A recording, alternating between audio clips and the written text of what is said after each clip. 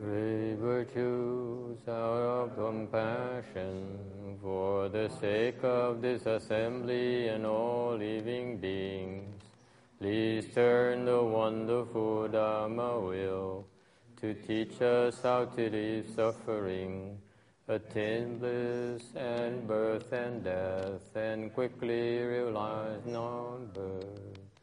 Cung thính đại đức tận tình, vì thứ pháp hội cập nhật thiết chúng sanh, tịnh chuyên diệu pháp luân giao đạo ngã môn, như há liêu sanh thoát tư ly cố đạt là tất chứng vô sanh.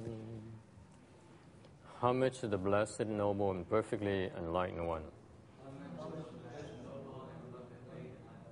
Namo Saranto Suchedoye Alahati San Miao Samputosye.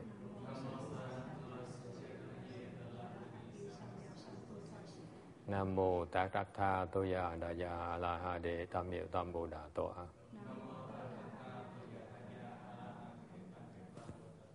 The unsurpassed, profound, subtle, and wonderful Dharma. 100,000 million aeons is difficult to encounter. Now I've come to receive and maintain it within my sight and hearing. I vow to fathom the thus come one's true and actual meaning. Wu sheng sheng sheng wei miao fa bai jian wan jian nan zhao yu wo jin jian wen de shou zhi yan jie ru lai zhe shi yi.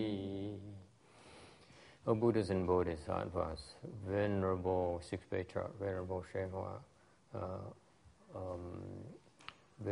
venerated left home people, all good advisors, Amitabha. Chư Phật Bồ Tát, Liêu Tzu, Sư Phụ Sang, Cơ Wei Bì Chiêu, Sa Mì, Cơ Wei Sang Trư Sư Amitabha. Chư Phật Bồ Tát, kính thưa Lục Tổ, Hòa Thượng Thiện Hóa, thầy và các thầy, các vị thiện trí thức, Di Đà Phật. Okay, today is the 21st of July, 2013. We're in Rosemead, California, to discuss the Vajra Sutra.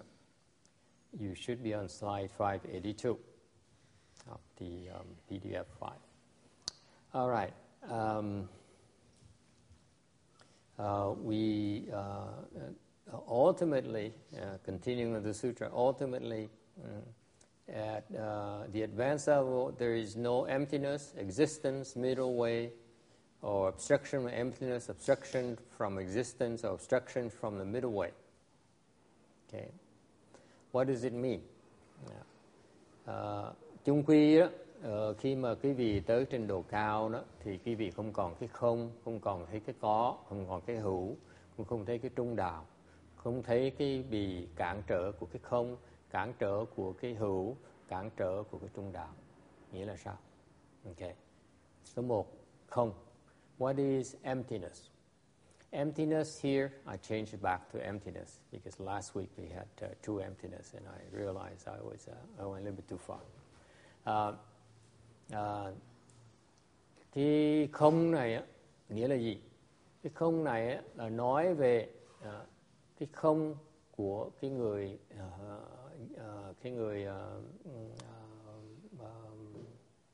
thanh văn. Okay. The emptiness here refers to your first understanding of emptiness. Cái trình độ đầu tiên mà nói về cái không á, Phật giáo là nói về cái cửa không. Phật giáo là cái không môn, có nghĩa là cái cửa đi vào cái đường không. Basically, Buddhism, the distinctive characteristics of Buddhism is that it is a door of emptiness. Meaning what?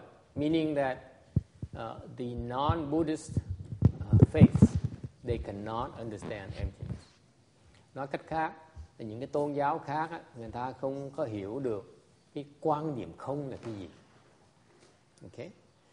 Buddhism, the Buddha, when he first explained Buddhism to the human realm, khi mà Đức Phật giảng về cái quan niệm về cái không đầu tiên cho cái loài cho nhân loại này, he explained his disciples understood the concept of emptiness. Thì những cái đệ tử đầu tiên của ngài đó thì hiểu được cái chữ không là cái gì. And you too should understand the concept of emptiness. Cái không là gì?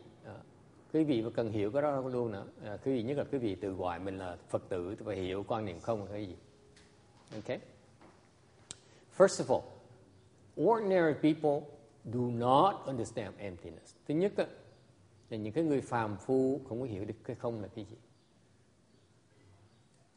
Okay? It's only when you reach fourth stage arhatship, that's when you understand the concept of emptiness. Okay? Chỉ trừ phi mà quý vị tới cái trình độ đầu tiên hết á, mà hiểu được cái không á, là trình độ của người tứ quả A-la-hán. To be clear here, the Buddhism very precise. Cái Phật giáo nó rất là chính xác. Okay? If you are ordinary people, there's no way for you to comprehend what the concept of emptiness is. Thầy nhắc lại, những cái người phàm phu không cách nào hiểu được cái không là cái gì. Okay?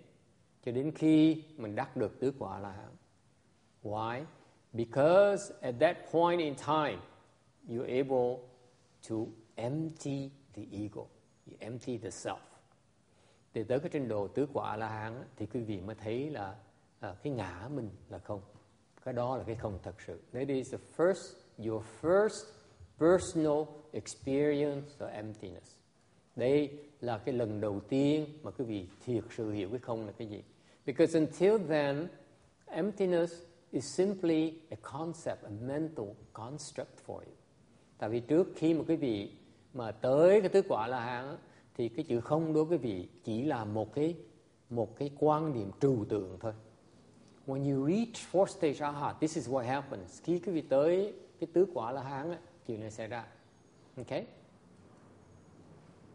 You are free from greed, hatred and stupidity. Quý vị tới cái ngã nó không, quý vị không còn cái tham, không còn cái sân, không còn cái si. For example, ví dụ, okay, a fourth stage Arhat does not care for money. Thứ nhất, ví dụ, cái người tứ quả A-la-hán người ta không tham tiền. Okay, the fourth stage Arhat monks and nuns, they don't care for the temples. Những cái người tới thầy tu mà tới trình độ tứ quả A-la-hán rồi, người ta không có cần chùa, không có tham chùa nữa. They're not greedy for fame, người ta không tham nổi tiếng nữa. I give an example, cho thầy cho quý vị một cái ví dụ. For example, there is a Vietnamese monk by the name of Venerable Thông Lạc. Chẳng như có cố lão hòa thượng đó, Thông Lạc đó. Okay, là một cái người tứ quả A-la-hán. He is a fourth stage Arhat, and he recently passed away this year, I believe, a few months ago. Vài tháng trước, 4-5 tháng trước, hòa thượng qua đời. Okay. He is a fourth stage Arhat. Ngài là tứ quả A-la-hán. Tại sao? Because he shuns notoriety, he shuns wealth. Tại ngài khi mà tới tứ quả A-la-hán rồi quý vị tự động thấy ngài không thèm nổi tiếng. He does not want to be famous. He is not seeking a big temple. Ngài không kiếm cái chùa nữa. What does he do? Before he died, trước khi mà ngài chết, ngài làm cái gì? He spends his time training his pupils. Ngài bỏ thời giờ để mà huấn luyện cho đệ tử của ngài. You see? They start doing things for others because it's nothing. It's no self there for them to do anything about. Ngài bỏ cái sức thời giờ của mình để lo cho người khác, giúp người khác. Tại sao vậy? Một khi mà bản ngã cái vì nó hết rồi thì những cái việc cái vì làm trong ngày nó không còn làm những chuyện thông thường để phục vụ cho bản ngã mình nữa. Is that clear? There's nothing there. If the self is empty, you don't worry about, for yourself. Mình không còn tự lo cho mình nữa. Any questions about that? What we're talking about is a state of being, a behavior, not just words. Thầy đang nói về một cái cảnh giới, một cái người ta đang làm như vậy, chứ không phải người ta chỉ nói. You see, the ordinary people, they talk about it. They talk about emptiness, but they're so worried about themselves. Chẳng hạn những người phàm phu, ta nói về cái chữ không, ta nói không có gì quan trọng đâu. But deep down, they still worry about themselves. They still serving the ego. Cái miệng là nói như vậy thôi. Trong cái tâm tư của cái người phàm phu, ta vẫn lo cái cá nhân mình. Any questions about that? Okay. The opposite of emptiness is existence. Cái không có nghĩa là người ta không có gì nó quan trọng đến độ gì. Okay. Có nghĩa là cái không. Emptiness means it's nothing that big of a deal. Nothing. The opposite of the emptiness is existence. Cái sự đối chiếu của cái không là cái hữu. Everything is real. Cái hữu có nghĩa là tất cả mọi sự nó đều là có thật. Okay. Here's what happens to a guy who's empty. Một cái người khi mà hiểu được cái chữ không rồi, người ta gì? Ta không muốn làm gì nữa. He doesn't want to do anything. Cái ngài A-la-hán đó không làm gì hết. For example, I saw a four-stage Arhat Bhikshuni this year. Năm này thì gặp một cái vị bà ni được tứ quả A-la-hán. Okay. I asked her, what do you do next? Okay.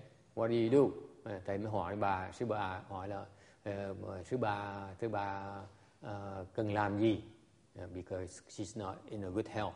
Sư bà không có được khỏe mạnh. Thầy thấy biết sư bà không được khỏe. She's ill. She's very weak. So I see that she doesn't have much time left.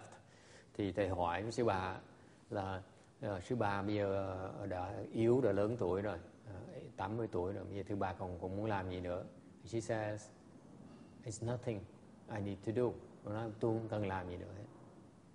Okay. I asked, what do you need to do? Thầy hỏi rất rõ ràng, sư bà cần làm cái gì? Thì and she says, it's nothing I need to do. Sư bà không thấy cái gì cần làm nữa. That's typically the meaning of emptiness. Cái người mà khi mà thấy được cái không rồi, bản ngã nó không rồi, không thấy mình cần làm gì nữa. They see themselves as not having to do anything. Nothing. If you yell at them, they say, okay, mình mắng người ta cũng như vậy thôi. Mình chửi người ta cũng như vậy thôi. Mình tán thán người ta cũng như vậy thôi. You scream at them, they just as the same. You praise them, they just the same. Because why? Because there's nothing that important to them. Okay? Ta thấy như vậy, ta được cái tự do. You call it freedom. Mình gọi cái đó là cái tự do. Okay? Ordinary people, they think they're free, but actually they have so many attachments. Cái người phàm phu, họ nghĩ là họ tự do. For example, ordinary people want to make money. Những người phàm phu, ta làm ra nhiều tiền, tại ta nghĩ đó là đem cái tự do cho người ta. They don't realize that because they think that they bring some freedom. Right? They're free to do as you please. Mình có tiền thì muốn làm gì mình làm theo ý mình. Right? Okay? So that's hardly freedom because you're still a slave to your money. Thiệt ra không phải là tự do, tại vì quý vị vẫn còn làm nô lệ cho đồng tiền mình như thế. You still have to protect your money. Quý vị phải cần lo bảo vệ cho tiền của mình. You have to use your money properly. Quý vị biết dùng tiền cho nó đúng. Okay? Mình còn phải lo âu, tại mình sợ mất. You still worried. You have no freedom because you're afraid to lose your money. You're afraid you don't have enough for your own use. Sợ mình không đủ tiền để mà xài. Okay? And then by the time you die, you leave a lot of money to your children who then fight over your money. Rồi khi mà quý vị chết rồi để gia tài con cái nó cãi nhau chí chóe về cái gia tài của quý vị. Okay, that's the way it is. That's the nature of money. Now,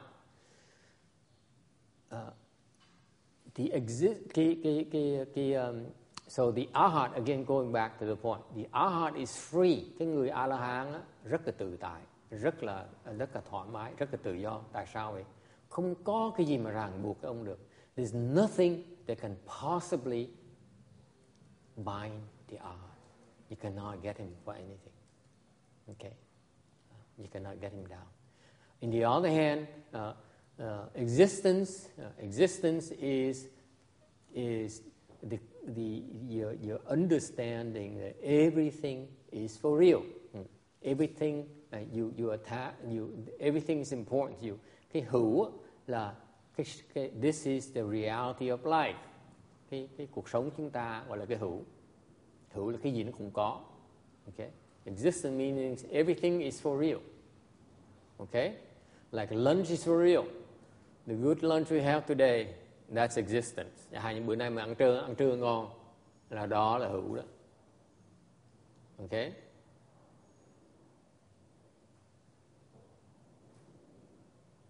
Alright. So you talking about emptiness existence, là quý vị thấy cái quan niệm về cái không với cái hữu nó đối diện với nhau. You have the one extreme that says it doesn't matter. Cái không nó nói là không có quan trọng.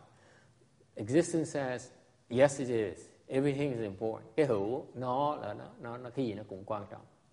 So life, your view, thành cái quan niệm quý vị, khái niệm quý vị khi nhìn vào cuộc đời nó giữa cái không và cái hữu.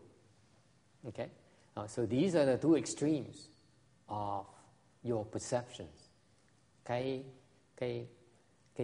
nhìn của quý vị nó được bao gồm trong cái hữu và cái không. You see that? Agree? Okay. So the middle way is somewhere in the middle. Cái trung đạo là sao? Trung đạo nó giữa hai cái. Where is that? No one knows. Okay.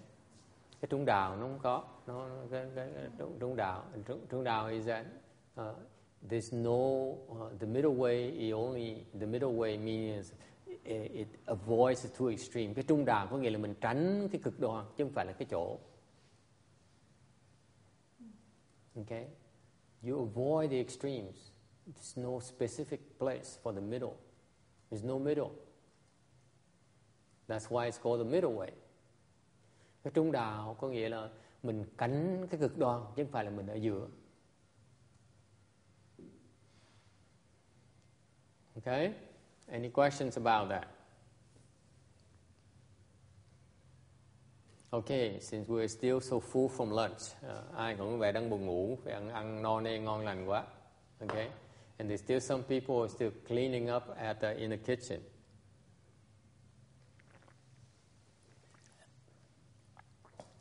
Alright. Cái trung đạo là cái con đường mà Đức Phật dạy. Okay. Middle way is the Mahayana concept. Cái trung đạo là cái đại thừa của Phật giáo. Okay. Mahayana is called the middle way. Okay. Because you could say Hinayana is emptiness. Quý vị có thể nói nguyên thủy là cái không. Okay. Nguyên thủy là cái đạo không. The existence is you can say as the path of the Bodhisattvas. Cái hữu có thể gọi là cái đạo của cái người Bồ Tát. Okay? Because the Bodhisattva looks at you and wants to help you. Người Bồ Tát gặp quý vị là muốn giúp quý vị. Because they really think that they need to help you. That's why they're called Bodhisattvas. They think that your suffering is real. Các ngài Bồ Tát thấy cái khổ của quý vị là thực sự là khổ. They really see you as suffering. Okay? So they want to help. Okay? So in order to help you, they engage with you. Người Bồ Tát á, khác biệt ở cái người A-la-hán ở chỗ họ thấy quý vị thiệt sự khổ, họ chạy vào, họ chịu khổ như quý vị. They also get close to you and undergo the same suffering as you, so that they understand your suffering better and they are in better position to help you. Okay? So they immerse themselves in existence. Tại cái người Bồ Tát đó là các ngài là dấn cái thân vào cái hữu, dấn thân vào cuộc đời, thấy cái khổ, thấy cái sướng của chúng ta, thân cận chúng ta để có cái cơ hội để mình giúp đỡ chúng ta được.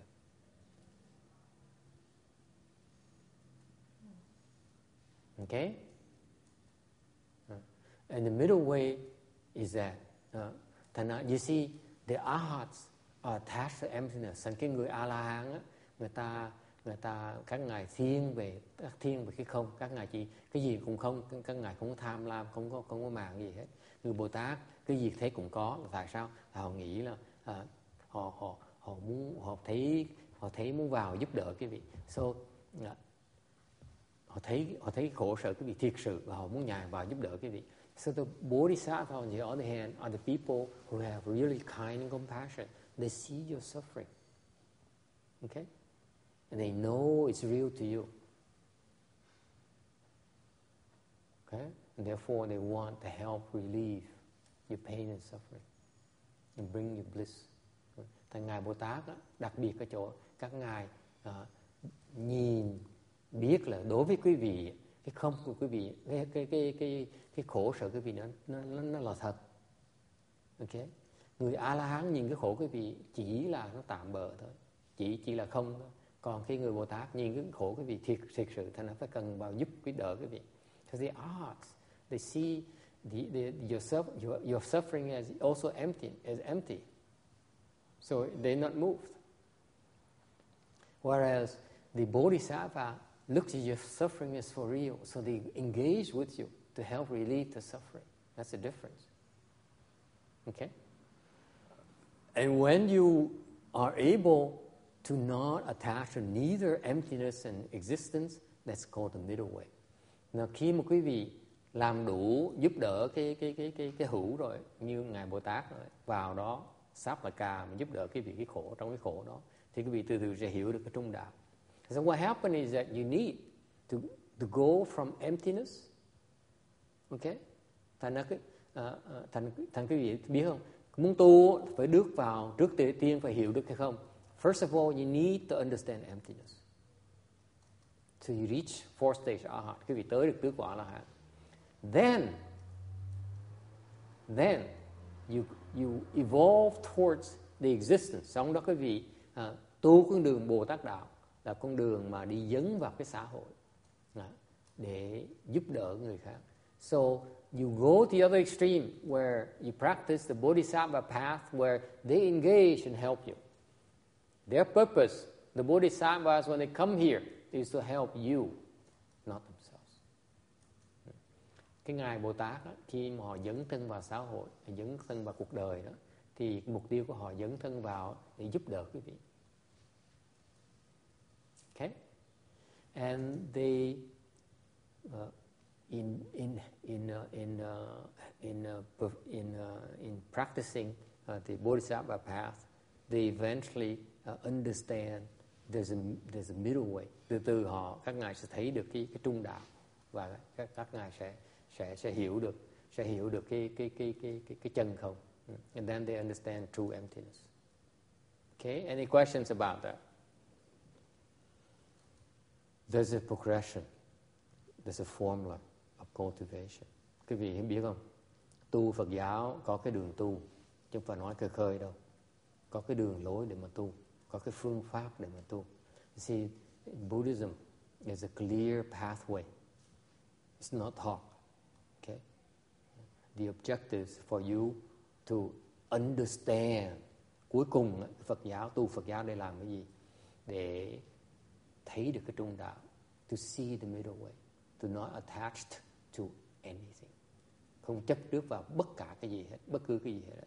You see, let me remind you again. the arhat are attached to emptiness. Nhắc lại, cái người A-la-hán thanh văn á, ta chấp vào cái không. Nothing is that important to them. They're so smart. Người A-la-hán không chấp vào cái gì hết đó. Không ham một cái gì hết đó. Okay? What happens when you're not attached to anything is that you cannot help others. Cái khổ khi mà quý vị không ham cái gì hết đó, không màng cái gì hết đó, thì quý vị không thể nào giúp người khác được. Can you see that? Nếu quý vị thực sự mà không thấy cái không mà không ham gì hết đó, làm sao quý vị giúp người khác được? So the Bodhisattvas engage with you and together with you, okay, make a connection because to him, to her, your pain is real, your pleasure is real. Tại cái người Bồ Tát đó, khi mà ta dấn thân vào cuộc đời, okay, như ngài Hòa thượng Tiến Hóa chẳng hạn, là một vị Bồ Tát. For example, Master Shen Hoa is a Bodhisattva. When he came to this world, ngài vào cuộc đời, vào cái thế gian này, okay. He was born. Ngài sinh ra, he cried. Sinh ra là khóc, just like all of you.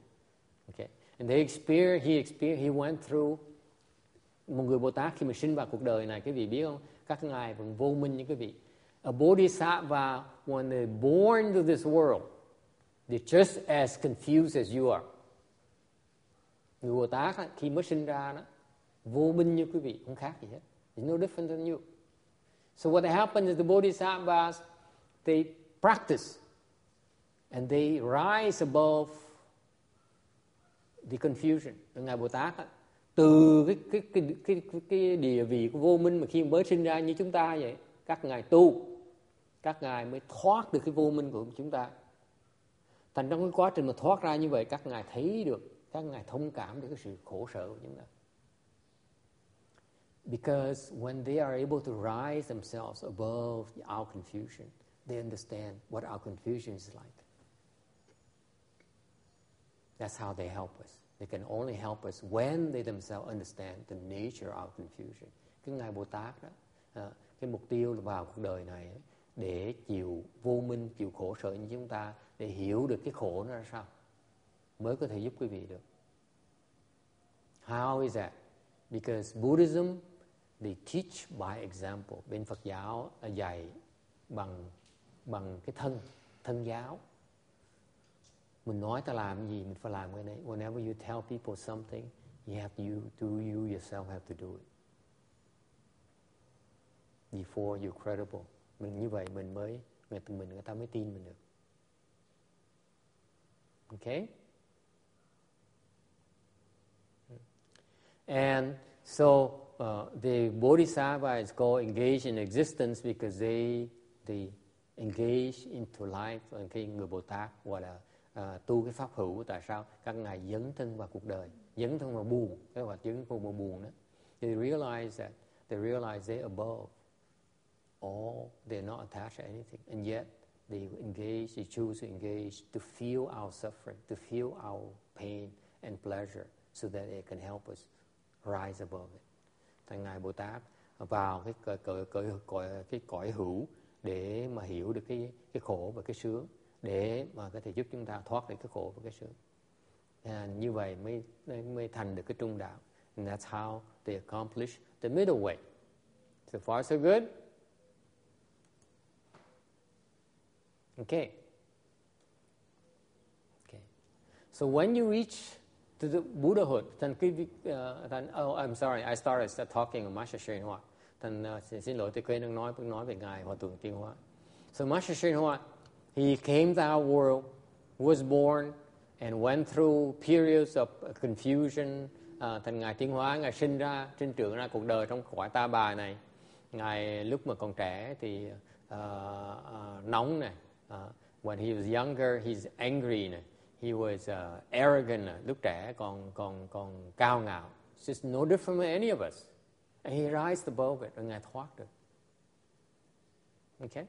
So he knows how to get out. Tại ngài biết cái cách thoát ra. Okay? And that's how he can teach us to get out of all those state of confusion. Ngài mới biết được cách để giúp chúng ta và thoát được cái vô minh đó. Okay. Number 4, obstruction and emptiness. Tới khi mà quý vị tới cái lãnh vực của cái Phật quả rồi thì không còn thấy cái không, cái hữu và cái trung đạo. Nghĩa là sao? When you reach the state of Buddha, near the Buddha fruition, okay, you are not attached to emptiness. Quý vị tới cái Phật quả thì đương nhiên quý vị không quá xa cái không này của người A La Hán, thành quý vị không còn bị A La Hán, không còn thấy cái không nữa. So clearly you don't see the emptiness anymore. You don't attach to emptiness anymore. You're not attached to existence either. Quý vị cũng không còn chấp vào cái hữu nữa. Tại sao vậy? Tại người Bồ Tát ấy, cái yếu điểm người Bồ Tát là còn chấp vào cái hữu. The Bodhisattvas, they still attached to existence. They still feel that they need to help you. Cái người Bồ Tát á, các ngài vẫn thấy cần giúp quý vị. This is the Bodhisattva weakness, by the way. Đây là cái yếu điểm của người Bồ Tát. See, Ricky is stretching her thighs. He said, wow, now I know how to deal with Bodhisattvas. Bà rung đùi, tại sao? Bà nói bây giờ tôi biết cái nhược điểm của ông Bồ Tát rồi. That's true. They are attached to helping you. Người Bồ Tát cảm thấy mình cần giúp quý vị.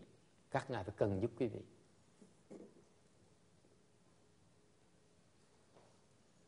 Okay? If it's unlike you, các ngài khác là quý vị ở chỗ này, quý vị nghĩ là cần giúp thân nhân quý vị. I know you feel you must help your relatives. Okay? Okay. The difference is Bodhisattvas feel they must help their strangers. Okay. Người Bồ Tát á, đi giúp mấy người mà họ không có quen. Okay. Worse yet, they want to help everyone. Họ muốn giúp hết tất cả mọi người. Họ phải cần giúp hết tất cả mọi người. They feel they must help everyone. Yes. In the Vajra Sutra, doesn't it say that Bodhisattvas have to see that there's no living beings being crossed over, even as they're crossing over all living beings? Yes. But how then could they be attached to helping living beings if they really see that there are no living beings? I don't know. You have to ask the Bodhisattva. What do you ask me? Ông này hỏi thầy gì trong kinh nói là người Bồ Tát là giúp chúng sanh mà không thấy mình giúp ai hết đó. Ok. Tại sao bây giờ thầy nói là Bồ Tát lại vẫn thích giúp chúng sanh? Hả?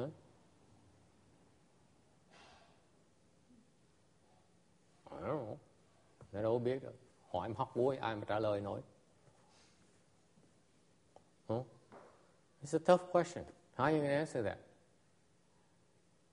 I'm allowed to contradict myself. Thầy có quyền nói lui nó tới chứ. Here's what happens.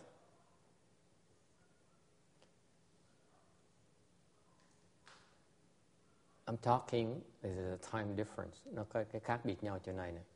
Ở cái chỗ là cái người Bồ Tát đó, các ngài thấy cần giúp quý vị là vì vậy các ngài mới sanh vào cuộc đời này. The reason the Bodhisattva is born to our world because of the drive to help someone. That's what happened. You're born this world because you have no choice.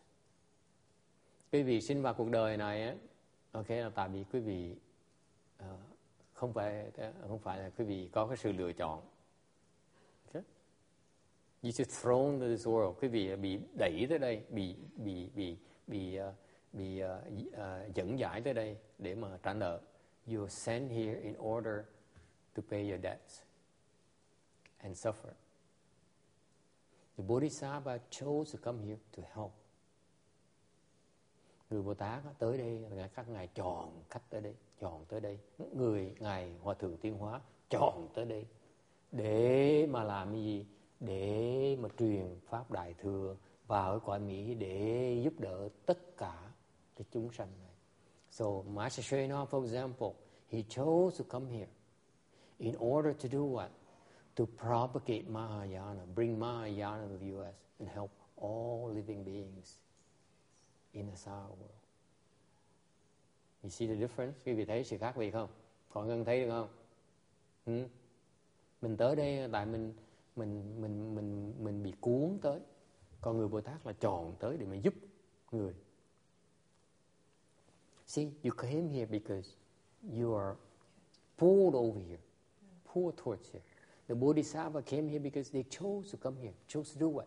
To help you, to help me. Understand that? Okay? Thành các ngài Bồ Tát, cái sự khác biệt. See, this will happen when you explain to intellectual.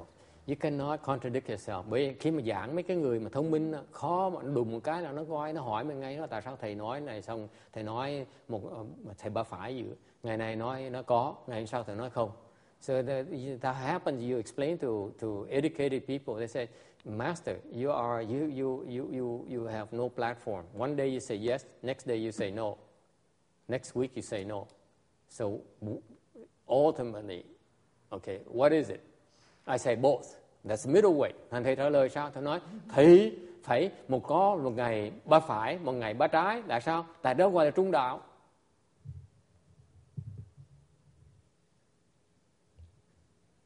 You buy that text? Yes, I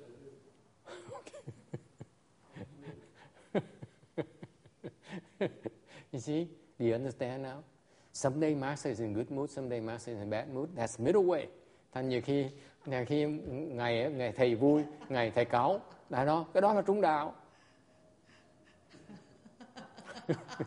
What? Okay, so going back to the example, now everyone's awake. Vì khi nói tôi nói xấu rồi, ông thầy cái ai cũng tỉnh đó hết. As soon as I start bad mouthing myself, everyone is wide awake and having a good time. Okay, let me explain again. Okay, the bodhisattvas, they are bodhisattvas because they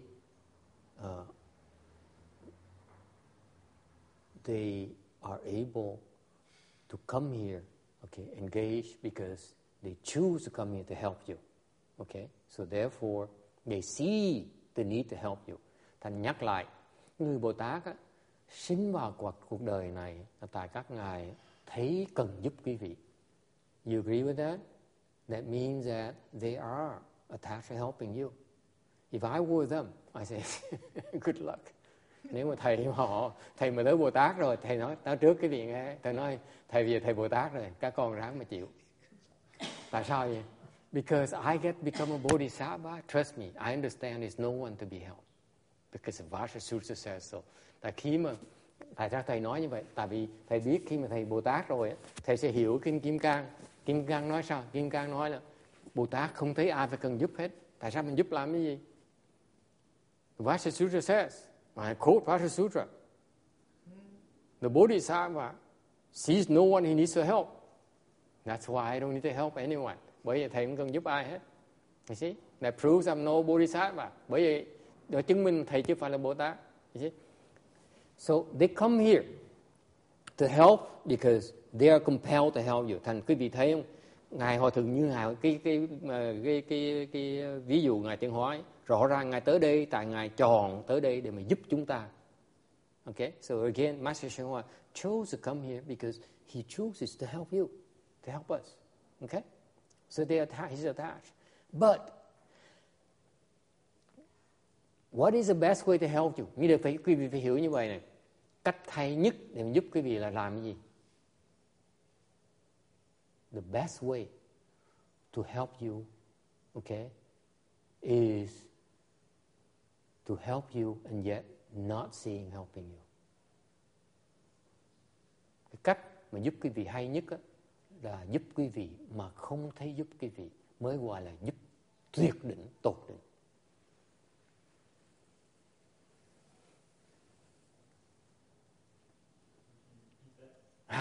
Of course. Kim Dean missed it too. She's typing, she doesn't know what I'm talking about. Helping without That's the ultimate. The ultimate is you help, and yet you don't think you're helping. That's the ultimate. You are not. They don't see you helping, but you don't see you helping. No. Personally, you're helping, but you don't see you're helping. That's the ultimate way of helping. Quý vị hiểu không? Nghe cho rõ này. Người Bồ Tát á, khi mà giúp quý vị trong tâm của Ngài đó, không thấy mình giúp quý vị tí nào hết á, mới thiệt sự là cách giúp quý vị mà tốt nhất. Suy nghĩ lại cho coi. Think about it. Đúng không Trang?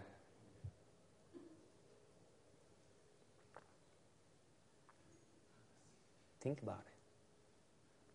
Kim Điền con có hiểu được không con? Cười khúc khích. Thấy không? Giving, cho cái việc ví dụ này. Yes. When you say this, that's just an unstoppable impulse that you don't give any thought to. Is that how it goes? You just do it. You never think that you're helping. Here's what? You have to do it. Something has to motivate you to do it. You have to think something to be doing it. No. You don't have to think anything. Not thinking. You're not thinking at all. You're wrong. This is why it's so typical you confuse people. Cái người đó ông nói là phải là ông nhưng có cái động cơ đẩy giúp người khác, hoặc là ông giúp mà ông không nghĩ, ông cần suy nghĩ mà giúp người khác, giúp mà tự động giúp chứ không cần suy nghĩ thì nó không có chuyện đó, không có chuyện suy nghĩ. Hả? They help you because tại sao Kim Điền? Tại sao họ giúp vậy? Hả? Thật rồi con. Con đợi thầy tí. Đúng. No big deal. Đúng. But not quite. Tùy duyên. What she just said in Vietnamese is correct. Is the Bodhisattva helps you as the conditions arise. Tùy duyên là sao con? What does it mean? What does it mean? Nghĩa là sao? Quý vị nghĩ lại cho coi. Nghĩa là sao? Think about it. What does it mean as conditions arise? What does it mean that? Tùy duyên nghĩa là sao? When there's an opportunity. Khi có cơ hội. What does it mean khi có cơ hội? What does it mean there is an opportunity? What does it mean? What does it mean?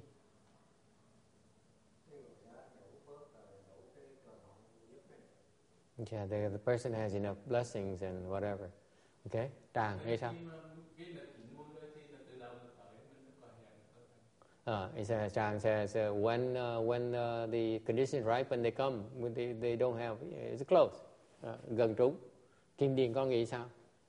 Con nghĩ sao? Tùy duyên của con nghĩa là sao? Con dùng mấy cái chữ toàn chữ lớn mà con hiểu là con chết rồi. I said she's using a lot of big words. She doesn't understand tùy duyên là according to the condition, that's very dangerous. Tùy duyên là sao?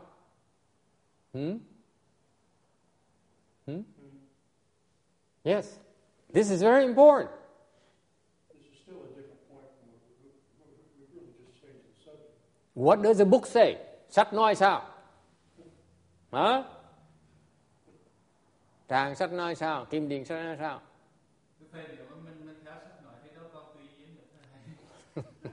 Tầm bậy.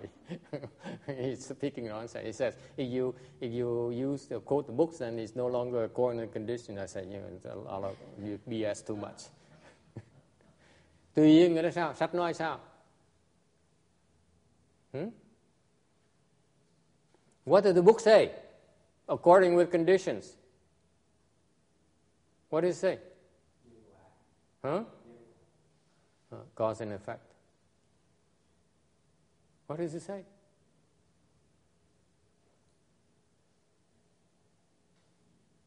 Thưa thầy, tức là tùy lúc tùy cái gì mà cái điều kiện nó xảy ra thì mình cái reaction từ đó mình chấp thích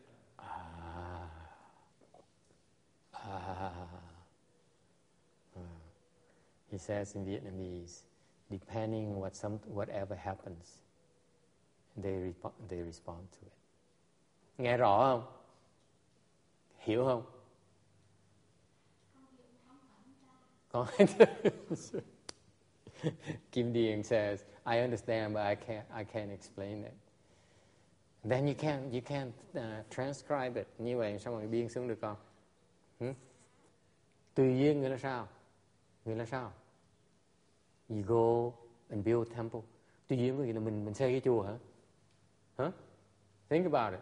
Tùy duyên có nghĩa mình xây chùa hả? You go build a temple. Does it mean according to conditions? I'm asking you, especially you people here, nhất mấy người xuất gia này, thầy hỏi cho rõ này, hiểu cho rõ này. Okay? It's left home people here. Does it mean you go and build a temple?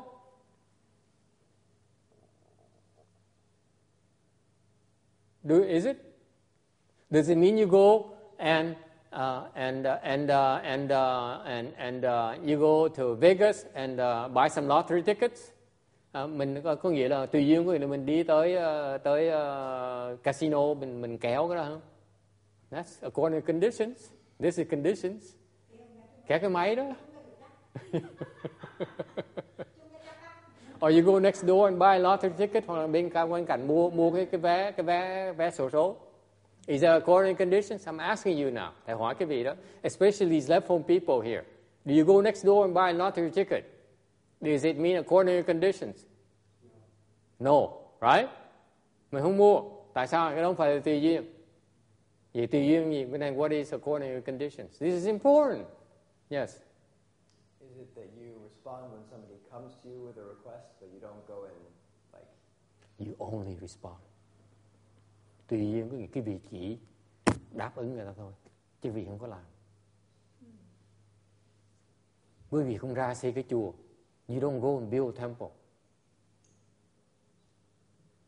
You don't go and build a lottery, buy a lottery ticket, không mua cái vé xổ số. Không mua. Okay? You do nothing, không làm gì hết đó. Until someone forces you to react, cho đến khi quý vị phải đáp ứng là người ta. Chứ quý vị không có làm gì hết đó, mới gọi là tùy duyên. Quý vị mà từ làm á, cái đó là tạo duyên chứ không phải là tùy duyên nữa. Nghe rõ không? If you initiate, then you are creating conditions. You're not according with conditions. Is it clear? Thấy rõ không?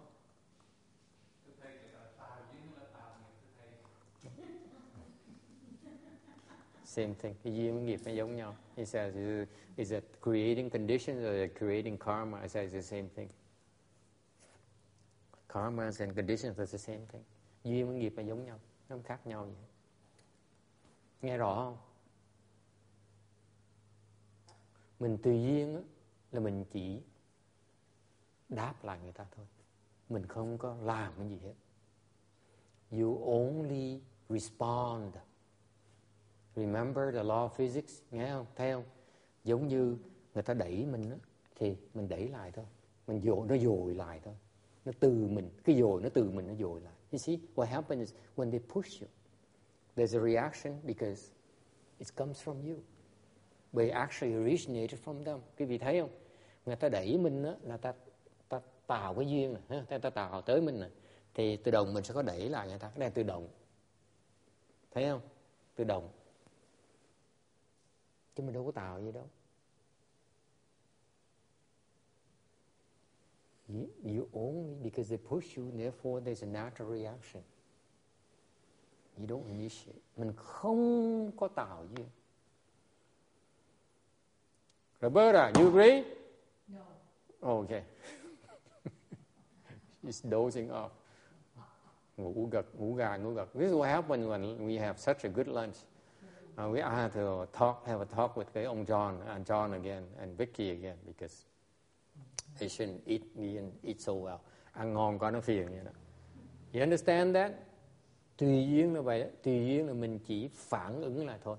Người ta làm gì, mình trả lại thôi. Không thêm, không bớt. You don't add, you don't subtract. Yes. Would it be accurate to say that the Bodhisattva doesn't even introduce like a desire to help others, but if somebody comes with a desire to be helped, they kind of can use that person's desire as the initiative to do something to help them? No need to go that far. Don't go there. Okay, you're treading an area that's nonsense. Okay, no need. Just stop there. You stop at what is described to you, and that's fine until you understand. Yeah. Okay. Hỏi mấy cái lý thuyết, thầy nói không nên đi vào lý thuyết. Cái này thầy đang giảng vào cái trạng thái tự nhiên. I'm talking about a natural state of pushing and a recoil, a bounce back. Như trái banh vậy, đánh vào thì nó dồi lại thôi. That's all. And that's why they're not seeing helping anyone. Bởi vậy cái ngài Bồ Tát á, nói cho quý vị nghe. Ok, ngài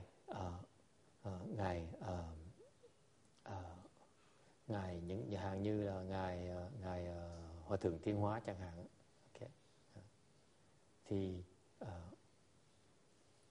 thì thầy để ý rằng lúc mà thầy tới xin ngài xuất gia, ngài chỉ đáp ứng cái lời đó thôi. Okay, so what happened between me and my master, my teacher, is that I have to come myself to beg him to live the home life. Then he said, okay, here. Ngài chỉ đáp lại chừng đó thôi. Okay?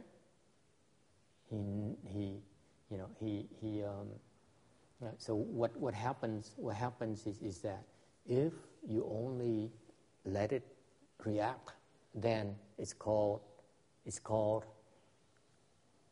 you're not helping because it's not you. They do it to themselves. Thành quý vị thấy không? This is not a concept. This is not theory. Cái này không phải là cái lý thuyết. Nếu quý vị như trái banh đó, mình là trái banh đó, người ta đẩy mình đó, thì nó dồi lại tự nhiên. Chứ đâu phải mình đẩy người ta đâu. Đâu phải mình. See, if they come to you and you push you, they say, Master, get me this, get me that. And the natural thing is bounces back. Okay, the nature of your ball bounces back. Then you cannot say that this is the ball that help. It's them who do it to themselves. Quý vị thấy rõ ràng, người Bồ Tát không nói người ta giúp mình, tại vì mình chỉ tới, mình đẩy người ta xong người ta nó dội lại thôi. Mới gọi người ta thấy giúp ai hết đó.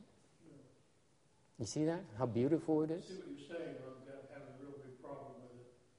It sounds like you're saying you should never initiate anything.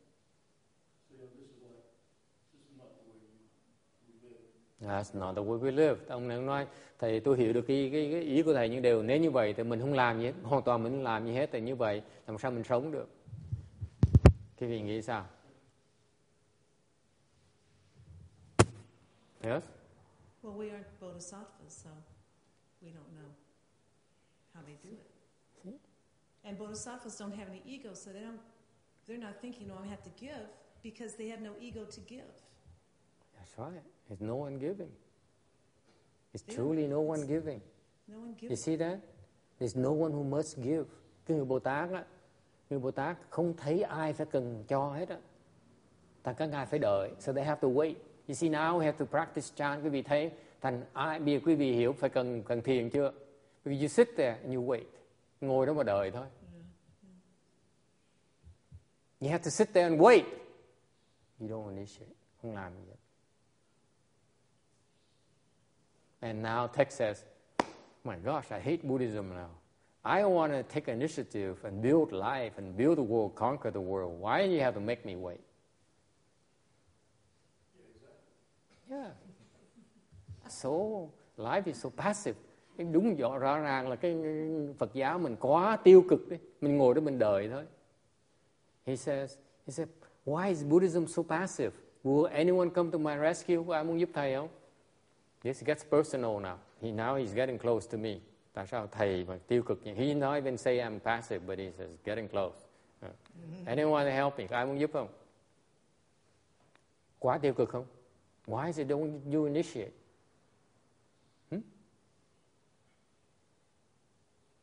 Tại sao Kim Điền? Kim Điền is so disappointed. He says, my God, What am I doing here? Mình làm gì ở đây đây? Phí thời giờ của mình, phí cuộc đời của mình. Hả? Bante, he's insulting me now. He's attacking me. He says, you are too passive. What do you think? Americans are like that, by the way. Những người da trắng như vậy nữa. Chỉ muốn chỉ trích mình. They always criticize you. What are you going to do? He's been coming here for 5 years now. He criticizes me every single chance he has. Ông tới là 5 năm rồi đó. Mà có cơ hội là ông chụp vào, ông xoay thành một cuối. Huh? How do you explain that? Why are we so passive?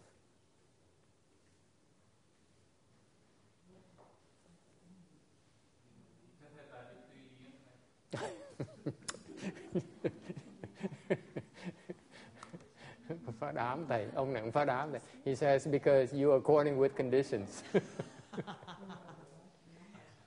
he's according with the conditions.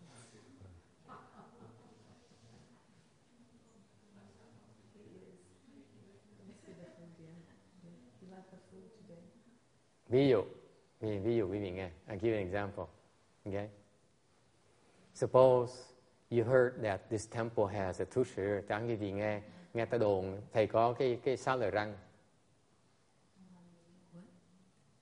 That suppose you hear that somehow someone tells you the temple is the toothbrush at the temple.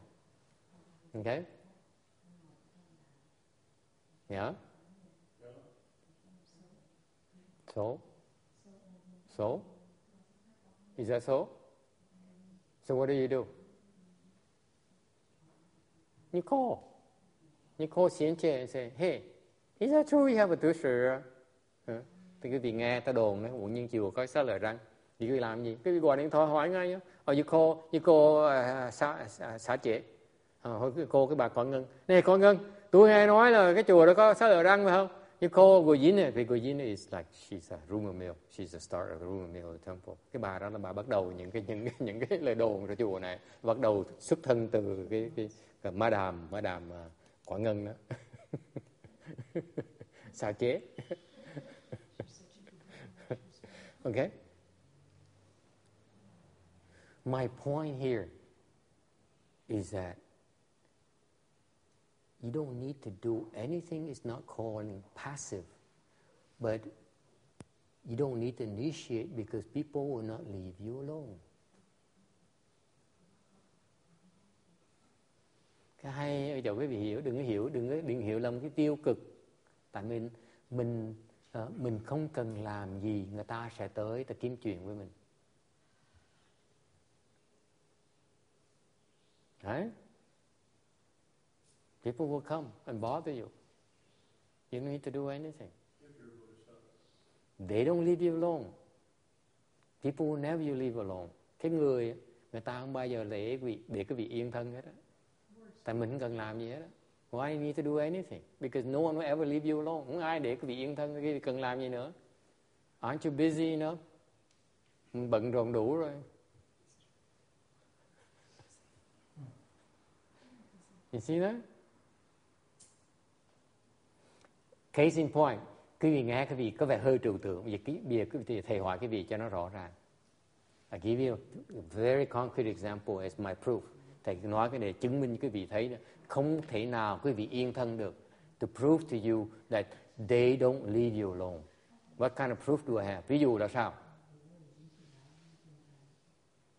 When you meditate, khi quý vị ngồi thiền, okay, ngồi niệm Phật, do you have any thoughts? Quý vị có cái tư tưởng nào không? Do you have any false thinking?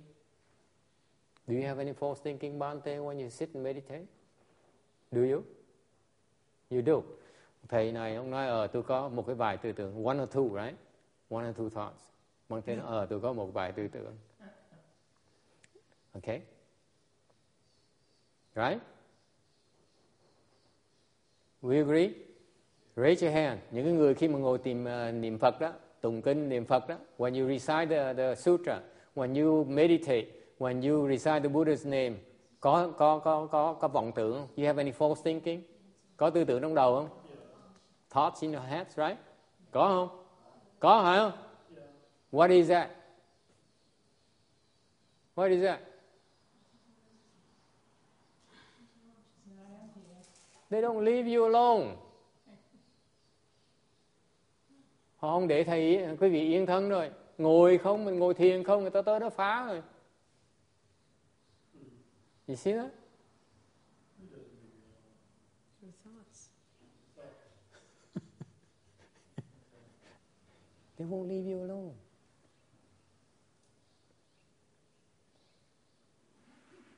Thế rõ ràng không? Con thấy cái đó không? Không Kim Điền. Mình ngồi muốn yên thân, mình không để mình yên thân. Okay?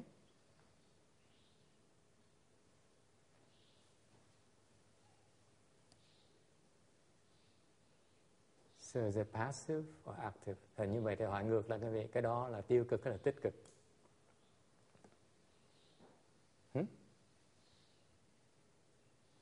The point is that you don't need to add to it because they never leave you alone anyway until you die.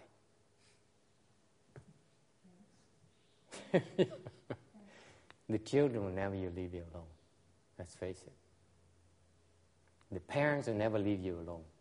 Con nó không bao giờ nó để mình yên thân. Cha mẹ không bao giờ để mình yên thân. Think about it.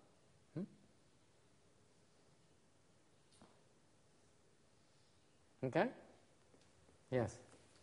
So just by meditating, you're already responding to and helping the living beings that are trying to influence you? Yes.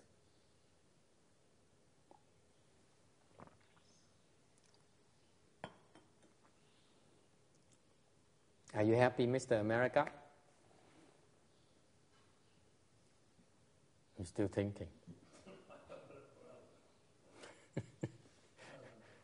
You don't know?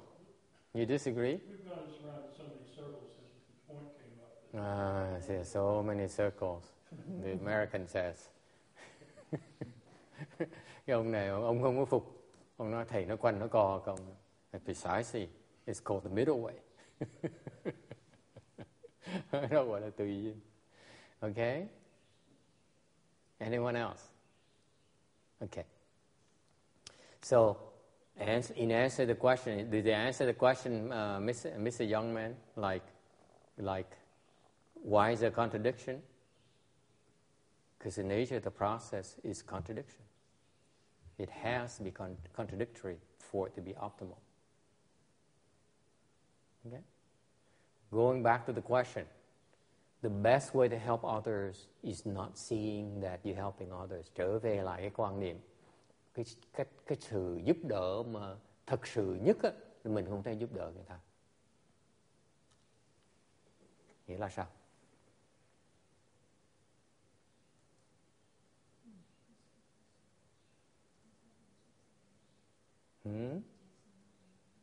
Thầy hỏi quý vị, I'm asking this now. Suppose I says, let me build a temple.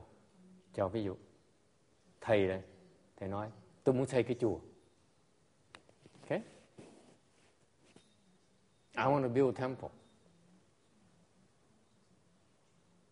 Why? To help others. Mình muốn xây cái chùa để giúp người khác. Right?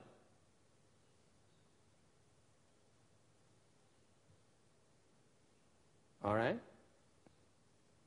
Right, and you're not supposed to do it because that's taking initiative, correct? That's right. Cái người mà khi mà Bồ Tát không bao giờ làm như vậy. The Bodhisattva will never do that. Only ordinary people would do that. Cái người phàm phu mới làm như vậy thôi. Somebody's got to do it. Somebody has to take initiative.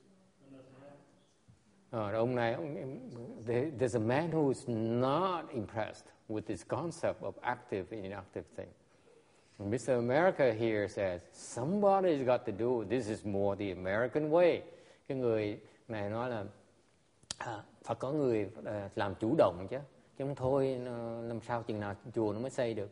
If no one takes initiative, the temple is not built, right? Yes, it is true. The temple is only built because you have to take initiative, not the Bodhisattva. That's okay. Quý vị thấy không? Cái người ông nói đúng, để cái người mà chủ động là cái chúng ta chứ không phải Bồ Tát.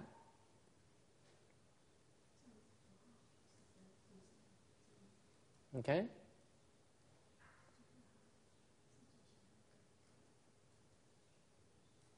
He only accords with you. He says, Master, let's go build a temple. Okay. Master, let's go save the poor. No, give it to Bill Gates.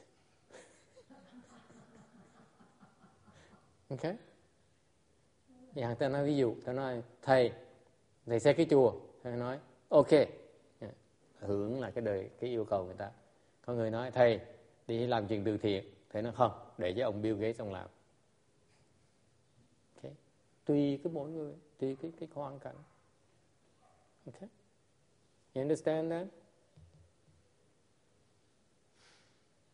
Yes. So could you say that if the Bodhisattva were to say, I'm going to build this temple and help people, now it's just coming from their ego, so they couldn't help anybody if it's being initiated from their ego in that way? No, there's a distinction here. Young man, you did understand. Young American. This is what happened to young people. They don't understand at all. Mấy người trẻ thì sao không hiểu gì hết. Ông nói như vậy là ông hỏi cái câu hỏi mà ông nói, here's what happens. Okay?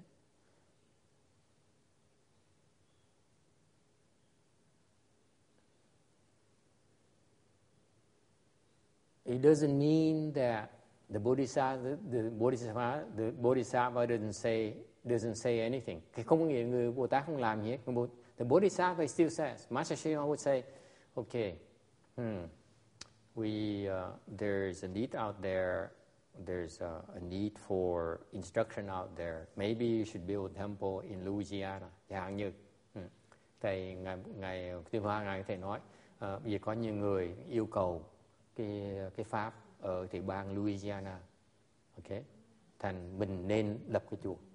He has to point the direction, and then someone else has to say, okay, Master, let me offer you a temple. Let me go help you look. Okay, so he provides a direction, but he keeps on. The direction is in response to the people requesting it, and then the next person comes along and says, okay, let's raise money, or I give you part of money and whatever, okay? So they only respond to the needs out there. They don't initiate, because there's always constant needs. You understand that? Look at this, Mr. America. No. Because you focus is so too narrow. You understand that everything is within a realm of force, a network of forces. Okay. The fact you're there, you're here, you're affecting him, me, everyone else. Everyone is interacting. You see that? Yeah. Cái ông nào cũng hiểu thôi, tại vì ông cứ nghĩ là mình tiêu cực, thì ra cái tiêu cực này không có nghĩa thiệt sự là tiêu cực, nó rất là tích cực. Tại sao vậy? Quý vị đang ảnh hưởng nhau, ngồi bên cạnh nhau là ảnh hưởng nhau rồi. Okay? You are interacting already. You don't need to do anything more. Be according condition meaning it's the best way to interact. It's not passive at all. You're not distracting from the interaction. You see that? Naturally network. If over here the force is more, then you lean this way. You see that? You don't need to add anything. And then the condition will change. It will lean this way. You see that? Okay. It's constantly in motion. Okay? Nó xảy ra một cách tự nhiên, tự động, quý vị đang phản ứng lại, đang hưởng ứng lại những cái chuyện đang xảy xung quanh chúng ta. Okay? Cái đó rất là tích cực. It's not passive at all. It is very active.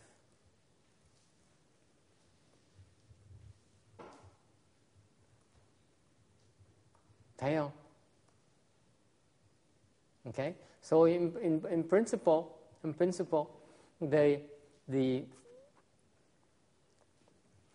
the Mahayana keeps on talking about according to the condition. Sanda bên Đại thừa chúng ta chuyên môn nói là tùy duyên, có nghĩa là vậy đó. Okay. According to condition really means that you only reacting. Tùy duyên chỉ có nghĩa là chúng ta chỉ phản ứng lại thôi. Chúng ta không có tạo nghiệp, không có làm trước, mà mình chỉ đời người ta làm mình mới phản ứng lại. You wait until it's the right time to react. Okay? Any questions? Ai thắc mắc về chuyện đó không? Ru trình tinh ở tùng mà. Okay. 随缘就是你不造业，就是随缘。The fact that you're not creating, you're not initiating, means you're according with conditions. Truly according condition is that you are not initiating. Quý vị thiệt sự muốn tùy duyên, quý vị không có làm cái gì hết, nó thiệt sự là tùy duyên. Mình chỉ đời thôi.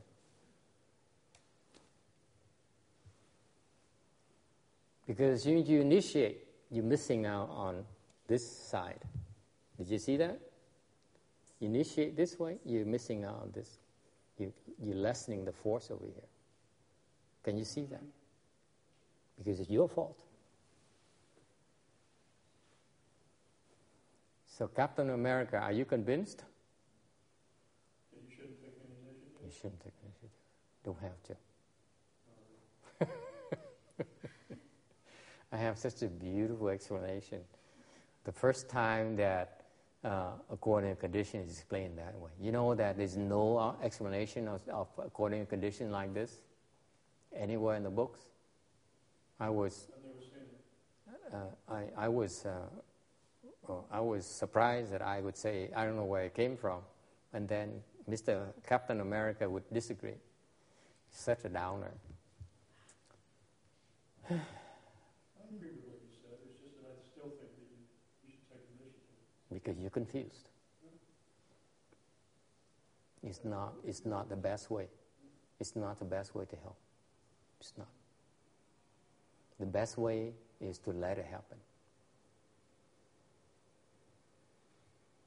Remember, you are still focused on here. You're forgetting behind you. That's a problem when you initiate. You're engaging here, but then you're missing behind you. Think about it.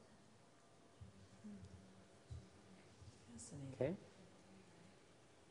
Questions? Ai thắc mắc gì không? Okay? So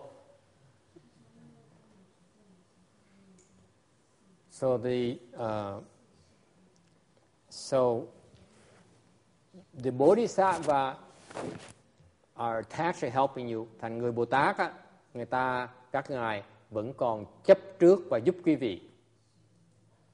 Okay? When you get to the close and then the middle way is when you get close to the Buddha fruition, khi quý vị tới cái Phật quả, gần Phật quả, thì quý vị sẽ không còn thấy cái trung đạo nữa. When you get close to the Buddha fruition, you don't see the middle way anymore. It's nothing. You're not attached to even helping others. Quý vị không còn chấp vào cái không còn chấp vào cái hữu. Okay? All right. Trở lại 582. We're still on slide 582. Obstruction with emptiness, number 4. Thứ tư, cái sự cản trở của cái không. What does it mean? Cái không nó cản trở cái việc chỗ nào? What is obstruction with emptiness? What do you think it is? Quý vị nghĩ cái không nó cản trở cái việc chỗ nào?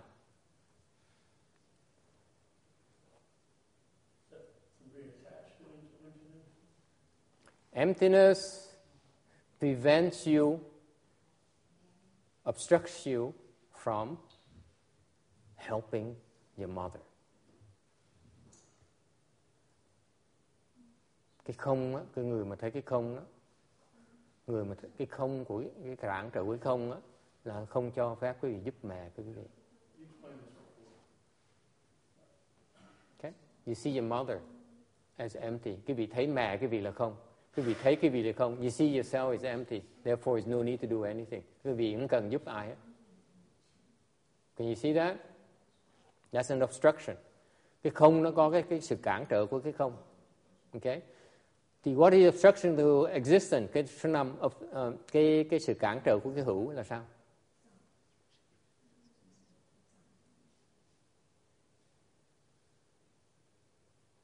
No? What is obstruction to existence? You cannot let go. What can't you let go? Không bỏ cái gì? You see, Trang is going from his intellectual reasoning. Ông Trang là ông ngồi ông suy nghĩ trước rồi ông mới trả lời. You see, he sits there, he thinks first before he provides provides the answer. Cái cản trở với hữu là cái gì? Yes. Your emotional attachments to people. Cái cảm tình, cái tình cảm của chúng ta. What is it? Có ai biết không? Does anyone know? Please raise your hand. Có ai biết không?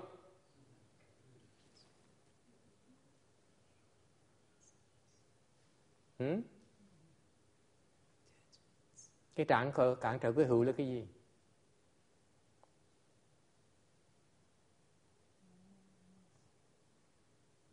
Yes?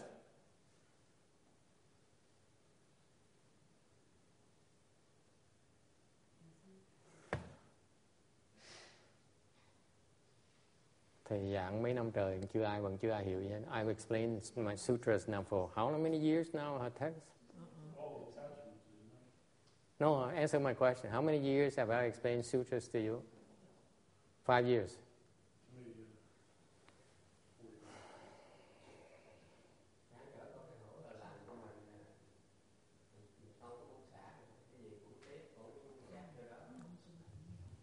Yes, anyone? Có ai đoán được không? Anyone? Come on. Yes. Cái N, it says it's your debt. You cannot let go of your debt. Và Ngân, hữu là gì? Cái cản trở của hữu là gì?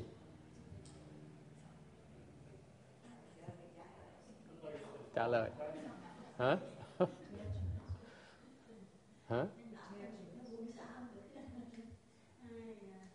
This is very interesting. Cái này nó quan trọng. Không ai biết cái chuyện nào. It's not written anywhere in the books. Không ai có sách nào biên cái này hết đó.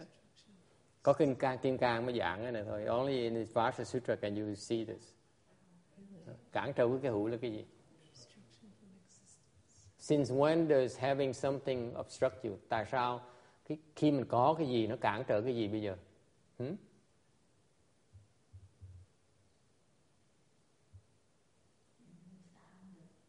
Buông xả cũng được. Gần đúng. You're all close. Okay. Anyone else? Roberta. Yes. No? Yes. 那如果空中的妙有呢？是不是这样啊？是不是什么？妙有。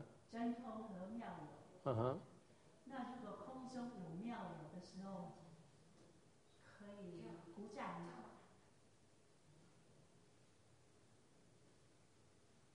你是不懂你所问的，所以我不要回答你。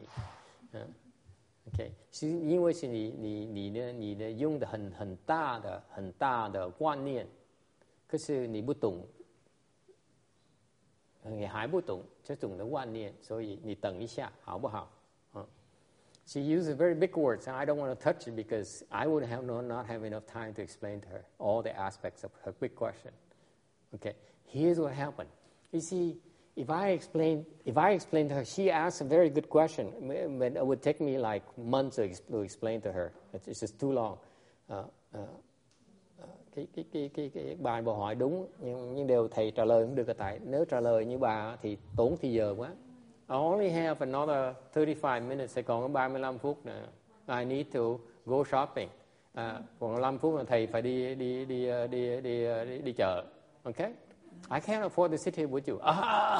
There you go. That's how.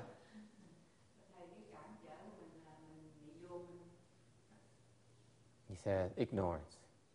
Đúng, cũng đúng. That's also very good. Very good. Anyone else? Đúng, yes. Would you still be attached to marks if you see things existing? Attached to marks is not wrong. Yes? Anyone? If you're 60, how can you be obstructed? Here's what happens. Okay? When you have something, then that thing there obstructs by itself. Quý vị có bất cứ gì nó sẽ cản trở.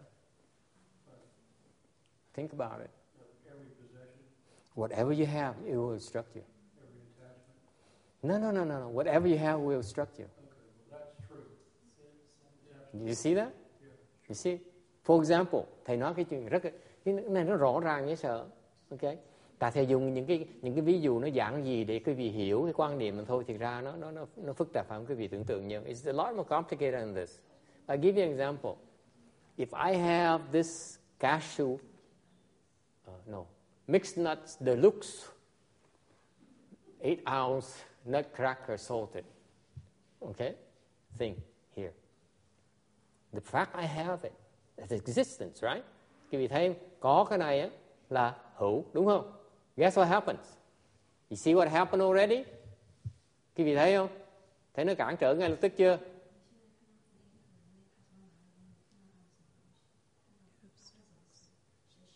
Do you get the message?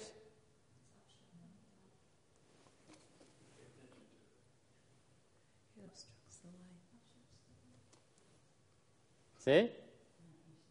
It what?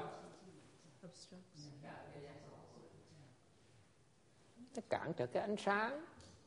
It obstructs the light already. Cái này nó cản trở ánh sáng ngay lập tức. Mình có cái này, không có thì đâu cản trở đâu. Có nó cản trở ngay lập tức. Quý vị thấy không? Kim Điền is looking for something profound. I'm just give you a physical thing. Cái bà Kim Điền, bà cái đòi something, cái gì cao siêu. Thầy giảng cái này rất là rõ ràng, rất là thực tế. Không có gì thấy sáng không? When there's nothing, you see the light on my face. When I have something here, what happened to the light? It's not there. It obstructs. The fact you have something obstructs right away. Isn't that clear? Cái việc có tự động nó sẽ cản trở. For example, the Bodhisattva, when he comes here to help the Saha world, Ngài Bồ Tát khi mà tới giúp cái cõi Ta Bà đấy, guess what the obstruction is? Thì cái sự cản trở là gì?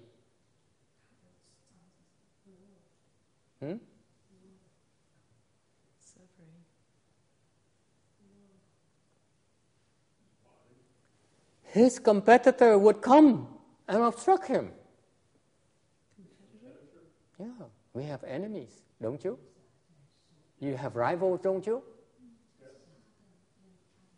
Quý vị để ý chứ coi, Ngài Thiên Hóa mà tới đây một cái, Ngài nói là cái tụi mà chẳng hạn như mấy cái người mà cạnh tranh với Ngài đó, tới cản trở ngay lập tức. What happens when the Buddha came to our world?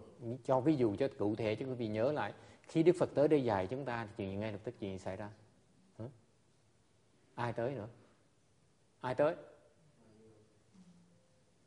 Đề Bà Đạt Đà nó tới, nó giết Phật. Đòi giết Phật cho được. Cả đời đòi giết Phật. Nhớ không?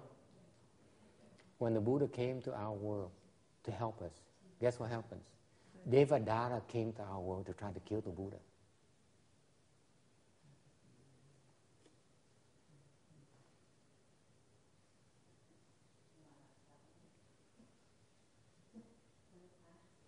Có một cái tự động nó sẽ tới, nó cản ngay lập tức. You see that?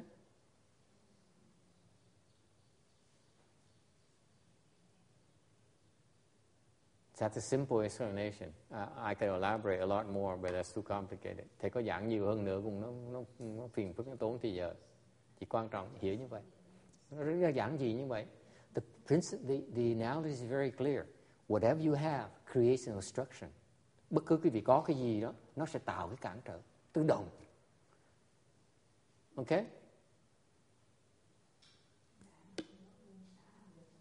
Another example, ví dụ khác. Ok? If I help him, what happens? Chàng nói cách khác, nói cách nói thực tế hơn. Thầy giúp cái ông này thì gì xảy ra? I'm obstructing the guy who's trying to stop him. You see that? Thầy giúp con thì thầy đang cản, làm trở ngại cho người đang muốn hại con. Đúng không? There's always this. Bao giờ có sự cản trở hết. Only when you empty, there's no. Then when you are the Buddha state, when you are everything, then there's no obstruction. You understand that? Cái cách duy nhất mà quý vị không còn cái cản trở nữa là gì? Là quý vị thành Phật. Quý vị vừa hai bên cùng một lúc. Can you understand that? Can you see that now? Only when you're both sides, that's when there's no more obstructions. That's why at the Buddha level, there's no more obstruction for that reason. Tại vì khi mà quý vị tới cái Phật quả rồi á, là quý vị tất cả luôn, quý vị vừa giúp mà vừa cản trở luôn nữa. Tất cả không có gì ngoài cái Phật quả rồi, thì lúc đó mới không còn cái sự trở ngại nữa. Hiểu chưa? That's the only way for you to resolve any type of obstruction. Is it clear?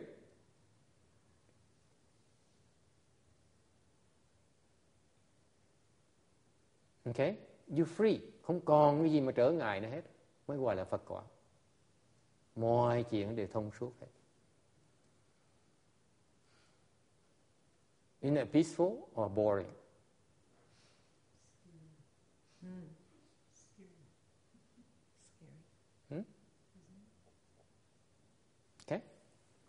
Okay. We all agree, thấy rõ ràng, hiểu rõ ràng không? Nó giảng gì như vậy? And there's no obstruction from middle way. Không có gì cản trở của cái trung đạo luôn nữa. The middle way is only a concept.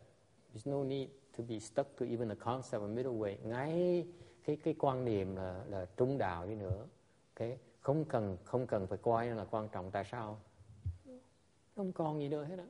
Nó là tất cả hết rồi. Nếu quý vị tất cả sẽ còn trung gì nữa? If you are both extremes and everywhere at the same time, how can there be any middle way? How can there be any obstruction in the middle way? Okay? Any questions? Ai thắc mắc gì không? Yes.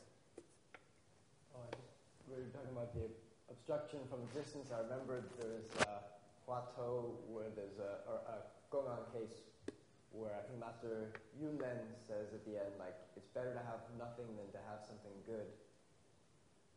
It just kind of reminded me of that phrase. I'm not sure if the translation is accurate.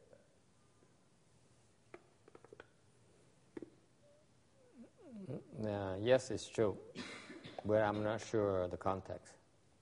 Master Yunmen is very advanced patriarch, so I'm not going to touch it until I read the exact original text. When you do the Huato, it's too dangerous to jump in the middle and not know the context properly.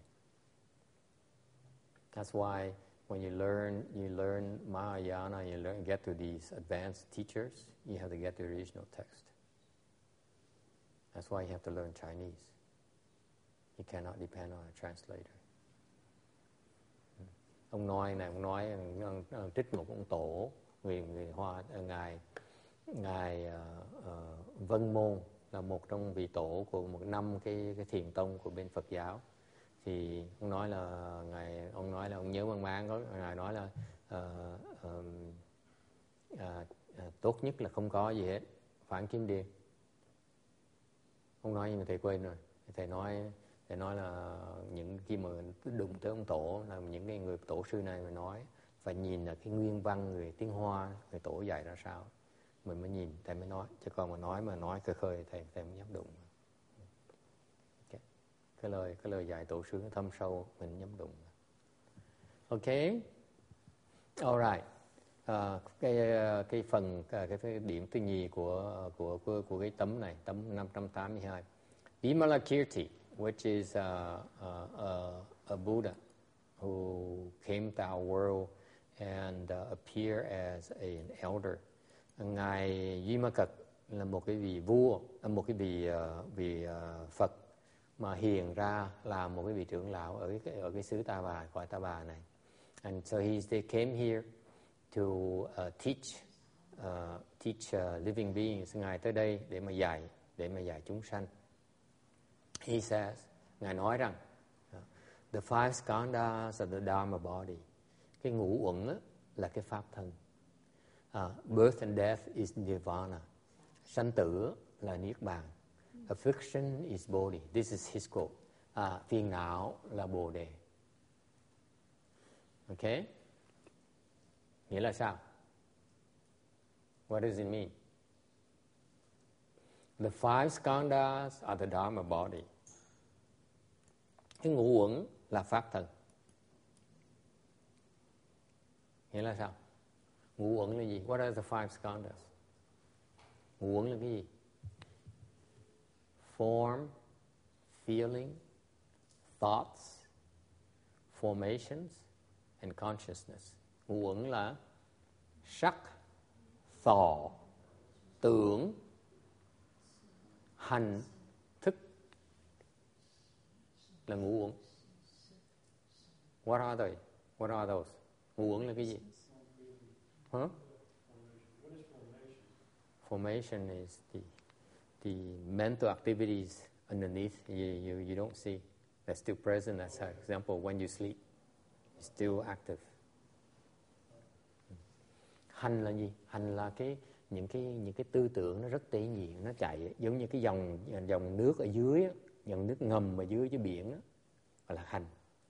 Mình không thấy được nên nó vẫn chạy, nước nó vẫn chảy dưới biển như thế. Okay? So what are the five skandhas? 5 ngũ uẩn là gì?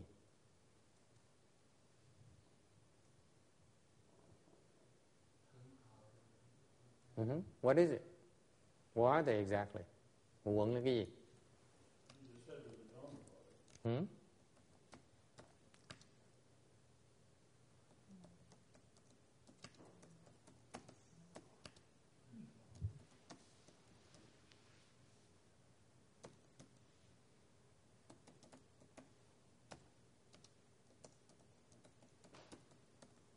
Okay? Nhớ không? Cái này là ngũ uẩn là sắc này. Okay. First of all, it's form, it's feeling, là thọ này, là cái cảm tưởng mình này, thoughts này, là cái tư tưởng mình này. Okay, your thinking này. Formation activity, meaning is your mental activities underneath. Okay, and consciousness là cái thức quý vị này. Đó là ngũ uẩn. What are they exactly? Why are they skandhas? Tại sao ngũ uẩn? Activities of human body.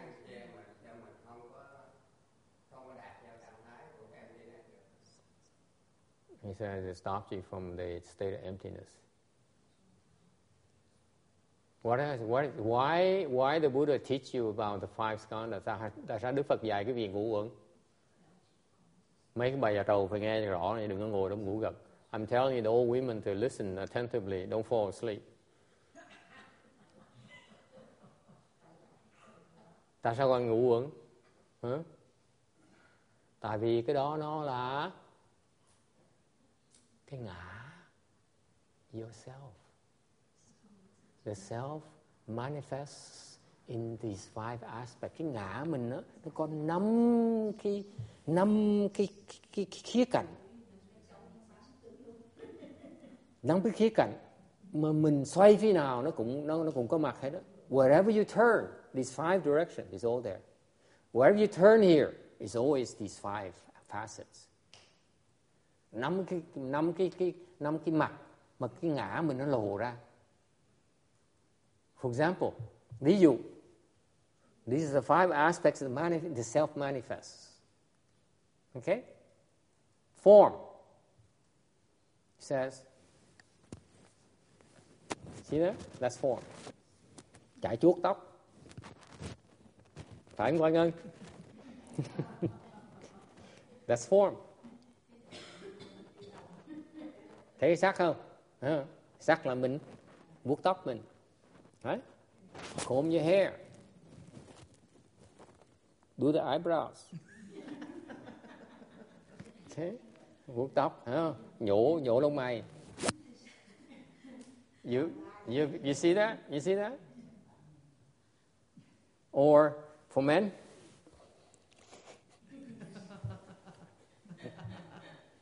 Okay, that's form. Quý vị thấy không? Mình chuồn cái mã bên ngoài. We attach to the form outside. Đúng không? Mình chải chuốt. Right? And that's why we're so attached, bởi vì mình cứ lo bỏ biết bao nhiêu tiền bạc để mà chạy chuốt cái bỏ bên ngoài của mình. Okay? You see that? Of course, it doesn't happen to Roberta. Roberta is way above that. Form. Cái ngã mình nó lộ ra thấy không? If you attach to any kind of form, quý vị mà chấp vào cái mã bên ngoài, cái vỏ bên ngoài, cái sắc á, là cái đó là ngã mình đó. Okay? You say, your clothes looks bad, nói là cái quần, cái áo xấu á, cái đó là sắc đó. Cái ngã mình nó lộ ra. Okay? He says your clothes looks ugly. You should be wearing better clothes. That's the ego manifesting through form. Feeling, cảm giác. Pleasant and unpleasant. Nhớ không? You remember that? Pleasant and unpleasant. Khi nào mình cứ tìm cái thoải mái với ghét cái khó chịu. That's the self. Nghe không? Mình chiếu môn đi tìm cái thoải mái. We always will seek the pleasant. For example, eating is pleasant. Ăn nó thoải mái. Agree? Đồng ý không? Comfort food. Ăn nó thoải mái. That's the ego again. Ngã đang chạy đó. Nó đòi ăn. Who is demanding to eat? Because eating feels good. Ăn nó sung sướng. Cái đó là cái cảm giác mình đang chạy theo đó. Ngã đang đòi đó. Nó đòi sung sướng. Đòi thoải mái đó. Okay? Sitting is uncomfortable. Ngồi nó khó chịu. Nhúc nhích. Okay? That is feeling. Cái đó là ngã mình đó. Yeah. Mấy bà cái chỉ. People say, you see that? Okay. And you listen to the lecture, and I see these people do this all the time.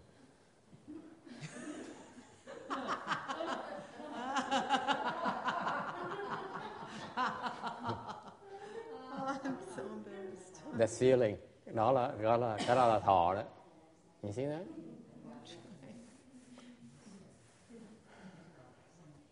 Oh, I used to have people this 2 năm trước thầy quen when the people started coming regularly, I see this.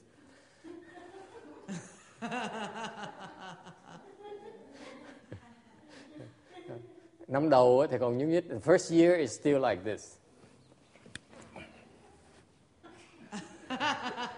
and then becomes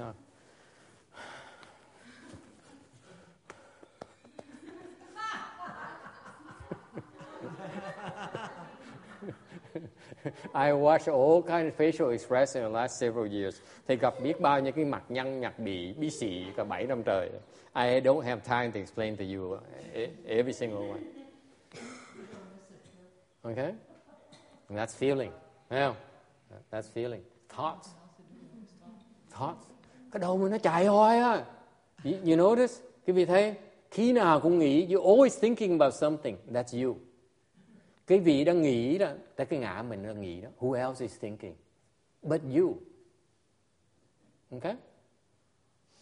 And you get so fed up. Cả ngày mình nghĩ hoài, cái mình nói, mệt quá thôi, mình ngủ. And you say, I'm so tired after thinking all day. I say, I work so hard. That means I've been thinking all day. Có nhiều người nói, ngày này tôi làm việc mệt đó. Có nghĩa là ngày này tôi nghĩ mệt quá. Suy nghĩ mệt quá. Okay? Then you say, I'm so tired. Let me get some rest. Thôi đi ngủ. Ngủ rồi. When you're sleeping, It's called formation activity. Lúc đang ngủ đó, nó vẫn chạy như thường. Không có ngừng. It doesn't stop. You dream. And then you come to the weekend, you come to the temple. Master, last night I dreamt of I have this dream. Can you explain me why? Có những người tới hỏi thầy, thầy, tuần vừa rồi con ngủ, con có cái giấc mơ này, nó hay. Thầy nghĩ sao?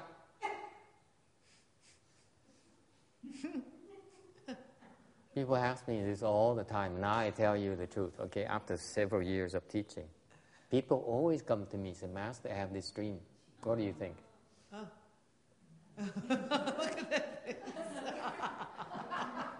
Chuyên muốn gặp thầy hỏi, thầy ơi thầy, con mơ thấy cái này, thầy nghĩ sao? Có nghĩa là gì vậy thầy? What does it mean, Master?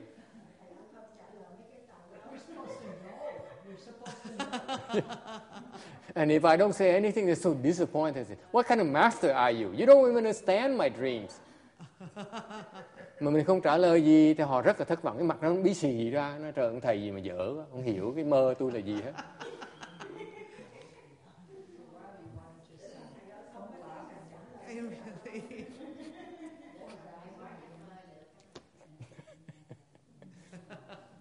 Kim Điền người thờ ra, ủa?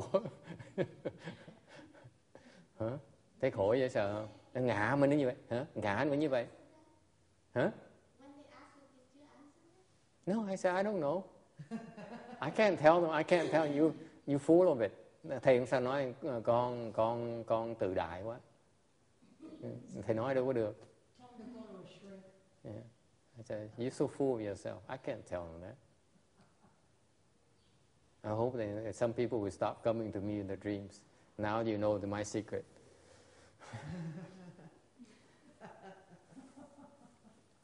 Chuyên môn tôi hỏi thầy con mơ này mà thích lắm. Con hay lắm thầy ơi. They said they're so excited. They said, Master, I saw this woman who is like this. Nói cái bà đó cái mặt nó như vậy nè. And then a man came, and con cái ông chạy tới vậy thôi. Ding. The woman is so heavy and the man is so light and so handsome. Bà thì mập thô lù, còn ông thì trẻ măng mà đẹp trai nữa.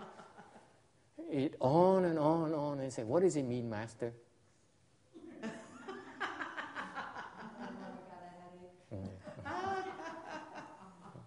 Okay, and finally, consciousness. Cuối cùng, cái thức. Okay? Thức.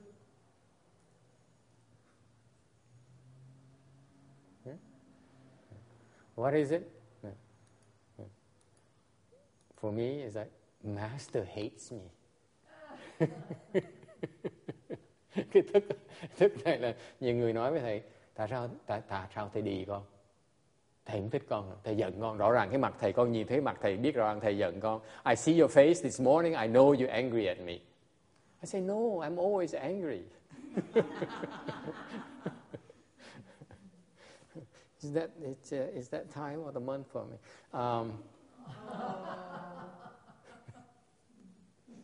Okay. Any questions?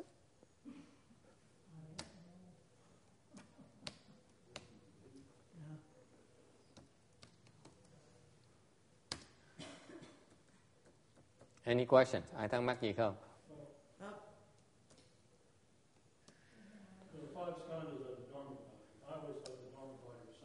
Okay, so the point. Wait. Let me finish.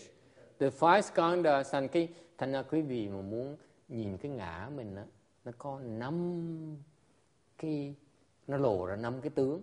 So the self manifests in 5 marks.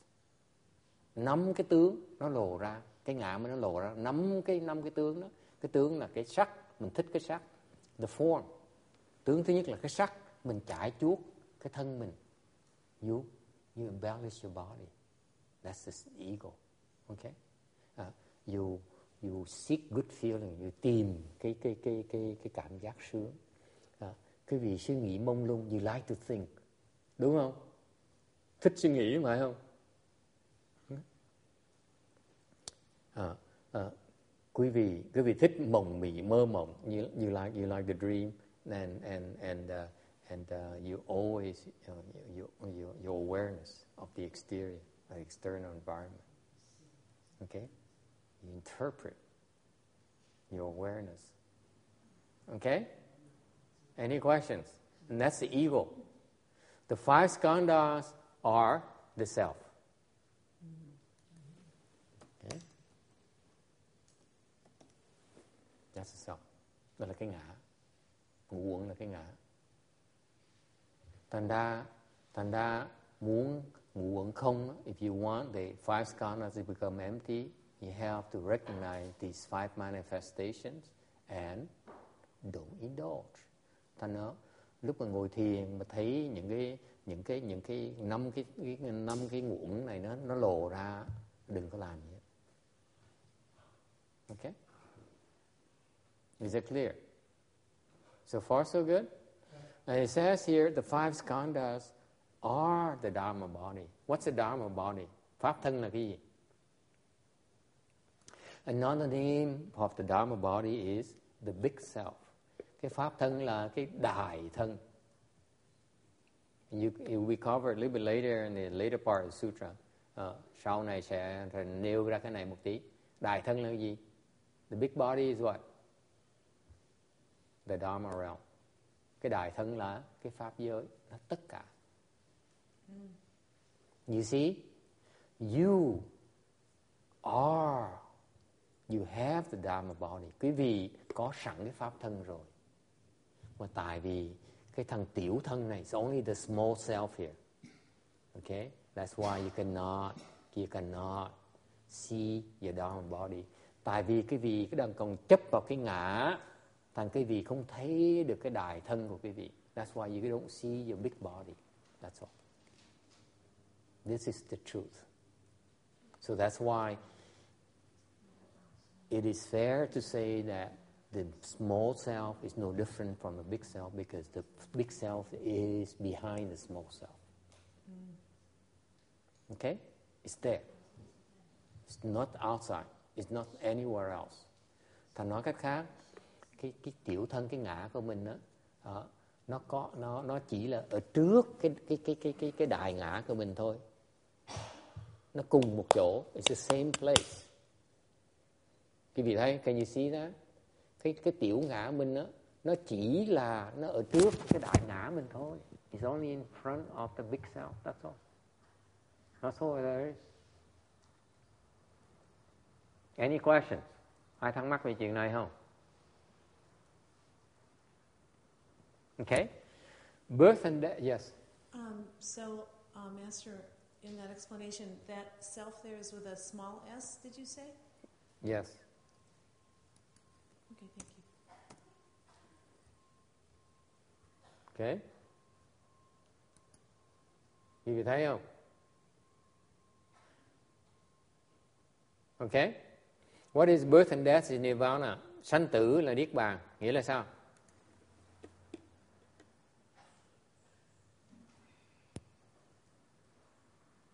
I don't know either. Thầy cũng không biết đâu luôn.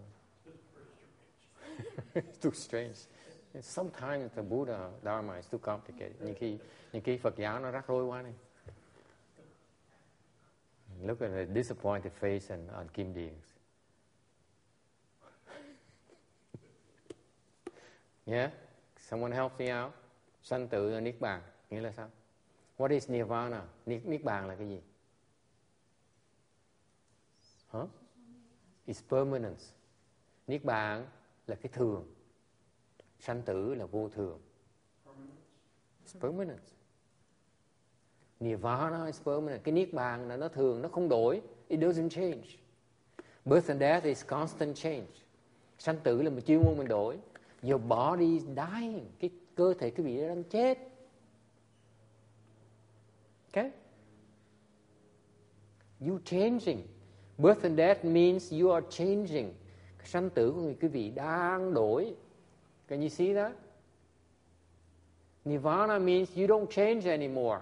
Cái niết bàn có nghĩa là quý vị không đổi nữa. Can you see that? So why is it changeable change? Is permanence? Tại sao sanh tử là niết bàn? Come on, 5 more minutes, còn 5 phút nữa thôi. Tại sao sanh tử là niết bàn?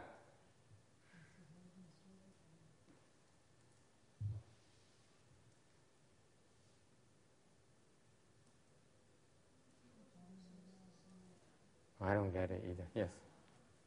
If there's nothing really there, then there's nothing that's changing. No.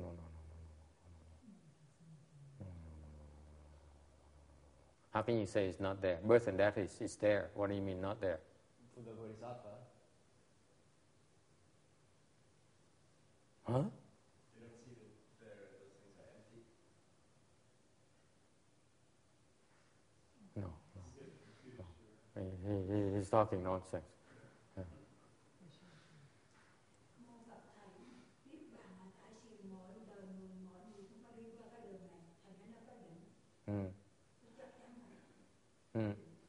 Cái niết bàn có nghĩa là mình không còn sanh tử nữa. Mình tới đó là mình sẽ không bao giờ đổi nữa. Chẳng mình qua Tây phương cực lạc mình đang đổi nha. For example, you go to Western Bliss Pure Land, you still changing. You agree? Quý vị thấy rõ không? Quý vị vãng sanh Tây phương cực lạc mình còn đổi như thường. Đúng không? Mình đang còn tu mà. You go there to cultivate. Phải anh qua gần. Về đó mà mình đang tu tiếp mà. Yeah. You don't have to cook, that's all. Lúc đó mình Quảng Ngân về Tây phương cực lạc không cần nấu nữa. Right, Vicky? Vicky is laughing. He said, yeah, I can't wait, I can't cook anymore. Bà mừng lắm mà nói phải chiên tu không cần nấu nữa. Thì đó, Tây phương cực lạc á là mình vẫn đổi như thường. But you go there, you still cultivating, you still evolving. Until you become a Buddha, cho tới khi mình thành Phật luôn. Okay? So what is permanence? What is Nirvana? Nirvana meaning that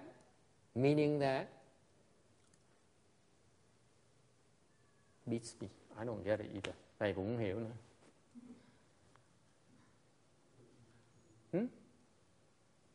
Trang sao? What do you think Travis? Help Kim Điền nào. She needs to write something. Thầy con thử gọi thầy. Con thầy mà thầy việc là sao không biết. He says, if you don't know Master, I give up too.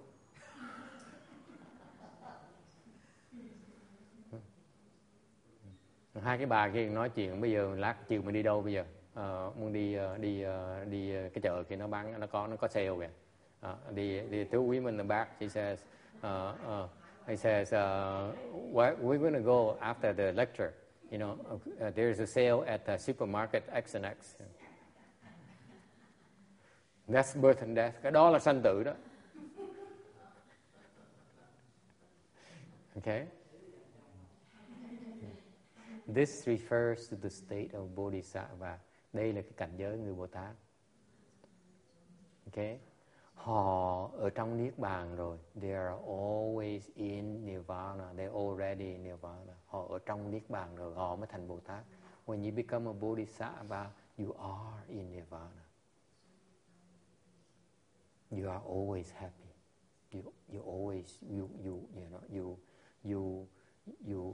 you back to your self nature where you don't change anymore. Quý vị thấy được cái thường, cái vô thường của mình, cái thường của mình rồi, cái Phật tính rồi. Quý vị thấy được cái Phật tính. This Nirvana refers to your Buddha nature. It doesn't change anymore. Quý vị hiểu không? Cái Niết Bàn, khi quý vị nhập vào Niết Bàn người Bồ Tát á, this I'm talking about Bhante, not the Nirvana of the Arhat. The Arhat is not, okay? I'm talking about Nirvana of Bodhisattva. Cái này là cái Niết Bàn của người Bồ Tát. Thì họ thấy được cái Phật tánh. They saw the Buddha nature, okay? And they saw something that will never change. Họ thấy được cái Phật tánh. Cái Phật tánh nó không bao giờ nó đổi nữa. The first time in their life, they see something that doesn't change. Lần đầu tiên cuộc đời, quý vị người Bồ Tát họ thấy được cái gì mà không bao giờ đổi. Quý vị còn đổi. Bodhisattva, unlike Arhats see an empty self, but the empty self still is not totally permanent yet. Okay? It's permanent to a certain small extent, but it's not the same kind of permanence as the Bodhisattva. Okay? Okay. So anyway, so they see the Buddha nature and they said, I am home. Ngài thấy được, cái Ngài Bồ Tát thấy được cái Phật tánh mình rồi, thế nên tôi đã về nhà rồi. Okay? Wherever they are, họ cứ đi bất cứ chỗ nào, họ vẫn còn cái liên hệ với Phật tánh của họ. Wherever they go, in subsequent birth and death, họ hóa thân ra, họ sinh vào cái quả ta bà này. Okay? Thì họ vẫn còn cái sự liên hệ với cái Phật tánh của họ. Họ không bao giờ đổi được. You will never change. Họ vào cái quả ta bà này sinh tử đi nữa, họ vẫn còn cái Phật tánh của họ. Họ không bao giờ đổi được, không ai đổi được cái đó. Okay? That's why they can afford to go to us, because they are safe. Họ vào sanh tử được tại vì họ không còn sợ nữa, không sợ bị lạc nữa. Còn chúng ta vào sanh tử, chúng ta sẽ bị lạc. You see that? So to them, they're no longer afraid they're going to get lost, because even if they come here, they still go back to the nirvana. They will never get lost. Không bao giờ lạc nữa. Wherever they're born, they always are in touch with the Buddha nature. Bất cứ họ sinh vào chỗ nào, họ đều vẫn còn liên lạc với Phật tánh của họ. Nó không đổi. You see that? That's the Bodhisattva state. Đây là cảnh giới Bồ Tát. Okay? This is why you don't understand. Bởi vì cái vị không hiểu được vì vậy. Tại sao sanh tử là niết bàn? Tại vì cái vị chưa phải cái cảnh giới Bồ Tát, nên vì không thấy được cái sự kiện đó. Yes, Vicky. Well, I was just thinking, we're all supposed to be striving to become bodhisattvas, right? In Mahayana. This is an analogy. This is an analogy, Vicky. Suppose you're American. Wherever you go in the world, you go to France, you're still American. Cha như cái ví dụ quý vị như vậy nè. Quý vị có là người Hoa, ok? Thì quý vị đi bất cứ chỗ nào, quý vị là người Hoa. Quý vị qua tàu, qua nước qua Âu Châu, quý vị là người Hoa như thường. Quý vị qua Mỹ, quý vị là người Hoa như thường. Wherever you are, okay? You still are of your origin, country origin. That's nirvana. Okay? Wherever you go, birth and death is a change. Wherever you go, it's birth and death. You move, you still are American. You see that? That's the analogy. You still are connected to the Buddha nature. Một khi quý vị thấy được cái Phật tánh mình rồi đó, quý vị sanh tử bất cứ chỗ nào nữa, quý vị vẫn còn cái Phật tánh ở trong như thường, vẫn còn dính vào Phật tánh như thường. Wherever you go, once you see the Buddha nature, wherever you're born, you're still connected to you. You still are able to get back to your Buddha nature very easily. Okay? Always, in every single birth and death, you're born in this country, this world, you're still connected to the Buddha nature. You're born to the other world, you're still connected to the Buddha nature. It doesn't, you never lose the connection. So there are no cases of bodhisattvas being born here and then never realizing that they're bodhisattvas throughout their whole life. Never. Never. Thành ra câu này cũng hỏi, good question. Không bao giờ có chuyện xảy ra một Bồ Tát sinh ra cái quả này không thành Bồ Tát, thì nó không bao giờ có chuyện đó được. Một khi đã Bồ Tát rồi, sẽ bao giờ Bồ Tát ấy. It's still here. You will never change. Thank you for the illustration. Đó là một ví dụ rất là hay đó. Quý vị một khi làm Bồ Tát rồi, đã giác ngộ rồi, sinh vào bất cứ cõi nào cũng sẽ giác ngộ như thường. If you are enlightened, wherever you're born, you're still enlightened. You still reach enlightenment. Yes? There would be cases of bodhisattvas that never are known as bodhisattvas throughout their life. They just take a lifetime to accomplish a task. And nobody ever knows they were bodhisattvas. That's right. Plenty of people like that. Sorry? Plenty of people who are like that.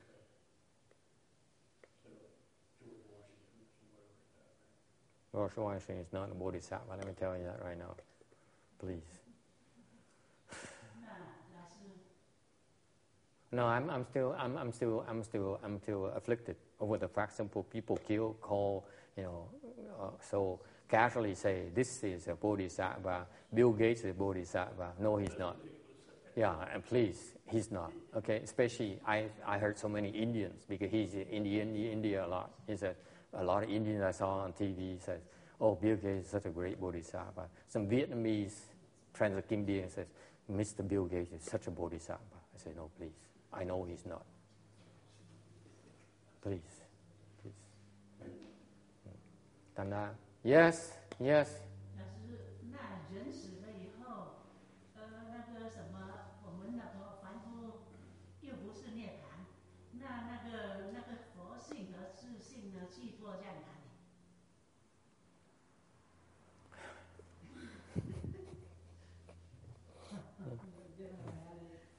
I don't have time. You keep asking tough questions rồi. Thầy hết giờ rồi còn kiếm chuyện nữa. Time is up already. Okay, I ignore the question. Bỏ câu hỏi đó. I'm sure he'll ask again next time. Lần sau hỏi đi. Okay. 下次吧。再问。是来不及了。那是不是寄托在中阴身？简单来讲。 Thầy hết giờ rồi mà cứ nhức nó cắn. It's just like the Doberman. These women are incredible. Mà hỏi một cái rồi là phải cắn như được cái, chứ không nhả.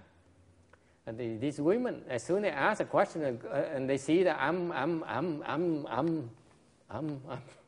I'm afflicted, and they don't let go. Right, Kim Ji? Okay. Do you see that? I need to finish my slide. Leave me alone.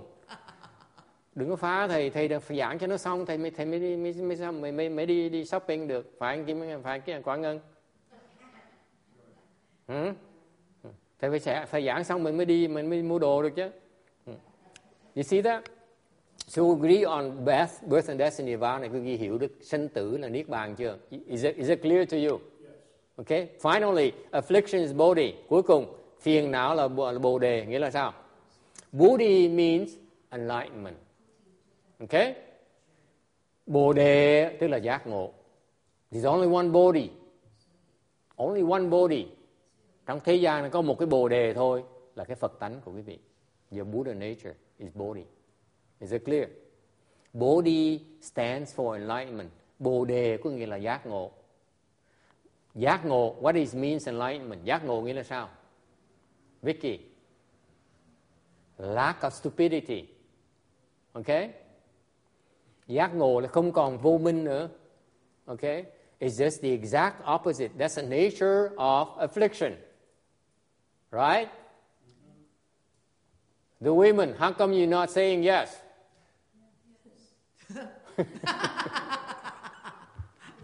No. You guys are too much. I can't take this much longer. Luckily, it's all the end. Okay. Cái phiền não là cái vô minh. Okay. What is affliction? Affliction is ignorance. What is affliction? What is affliction, Bhante? What is affliction? Suffering? No. Bhante says affliction is normal. I said, that's part of life. Right, Captain? Huh? Cái ông Mỹ nó nói, đúng rồi, phiền não là cuộc đời. Yeah? Yeah. So how can affliction be body? Làm sao mà cái phiền não nó thành là bồ đề được?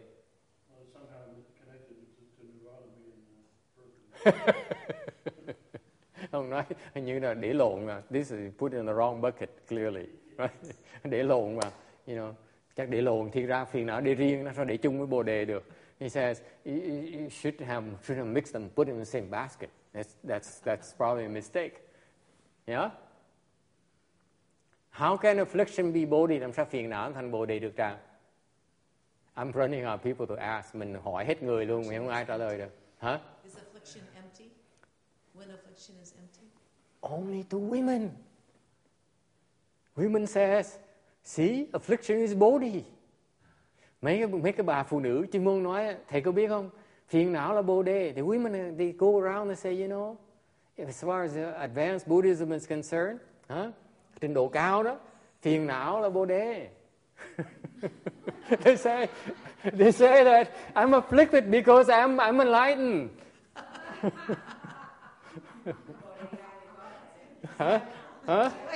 Right? See. Ai không gật à?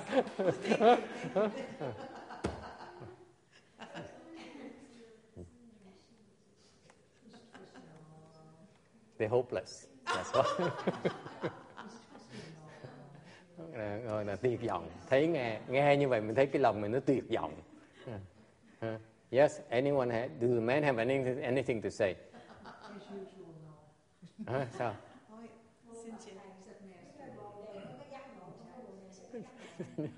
That's right. Phiền não. Yes? So at this level, maybe they just don't discriminate between affliction and bodhi anymore. Is that part of what it's saying?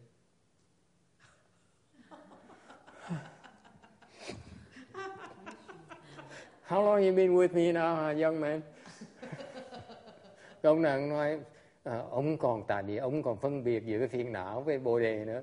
That's confusion. Cái này là rõ ràng bị mê muội. Only confused people see is no difference between affliction and body.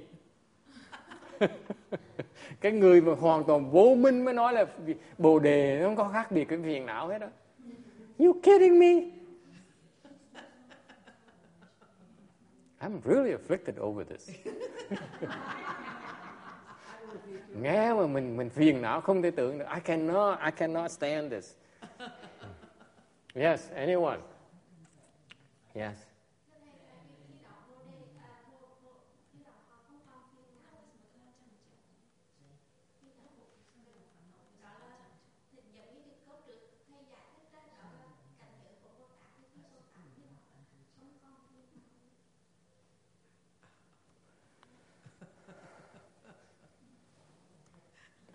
Thì câu hỏi để hỏi con về là Bồ Tát có thể làm đàn bà được không?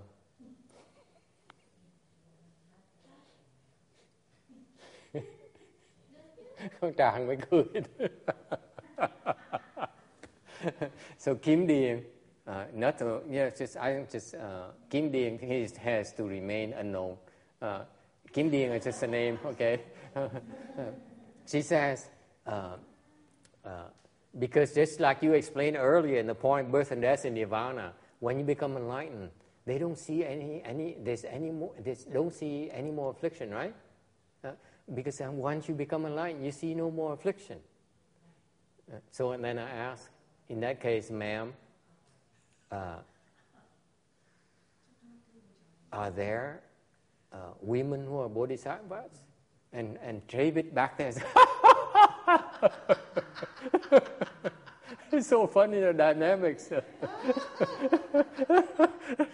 Cái vị cái cô Kim Điền có hỏi, khi mà thầy hỏi cô Kim Điền nói như theo con Kim con giác ngộ rồi á, thì con còn thấy phiền não nữa. Thì hỏi ngược lại, vậy thưa con, vậy có người Bồ Tát nào mà khi giác ngộ rồi mà là đàn bà mà giác ngộ làm Bồ Tát được không?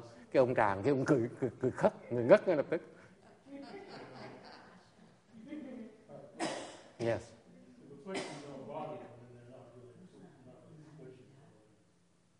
You're missing the joke immediately. It's the only Trevik gets a joke. Yeah, miss the joke. It's a Vietnamese joke. Yeah, not American. Okay. So what does it mean? Nghĩa là sao?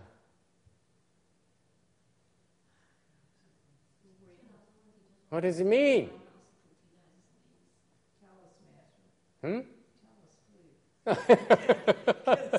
This woman is so afflicted. Please, Master, just can you just wrap it up, please?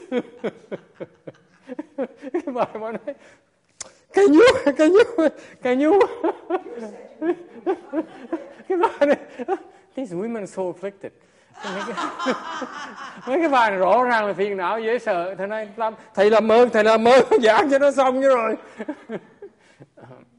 Here's what it means. It means that if you are enlightened, một khi một cái vị giác ngộ rồi á, quý vị không còn thực sự phiền não nữa. You are no longer really afflicted anymore. Quý vị thực sự không còn phiền não nữa. You see? Let me explain to you, for you Captain America. Để thầy giảng cho cái ông người da trắng này ông hiểu. When you are enlightened, một khi quý vị giác ngộ rồi đó, okay? Listen carefully, you women.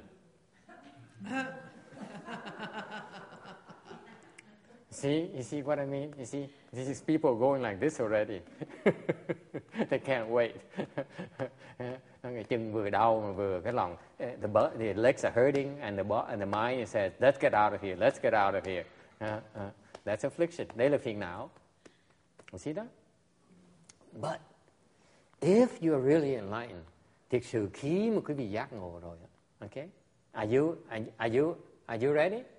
Pay attention. When you are enlightened, okay? You are no longer afflicted. Quý vị không còn phiền não nữa. Không còn phiền não nữa. Okay? But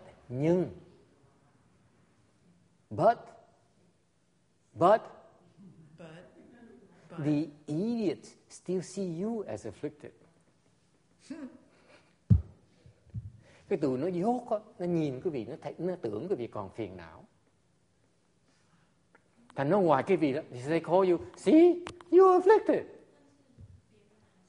Because mắt tụi nó dốt á, nó chỉ thấy cái phiền não, nó không thấy được cái bồ đề. Why? Because the afflicted people, when they open their eyes, they only see affliction everywhere. Quý vị thấy không? Khi quý vị mà vô minh á, quý vị mở mắt ra, quý vị nhìn thấy toàn là phiền não không? Am I right, hả? Đúng không? Right? All of you. Right? Mở mắt ra coi. You open your eyes. You see afflictions? See? You idiots. So even a bodhisattva, do you get it now, young man? Mr. Captain America? Okay? The bodhisattva, he has no more afflictions.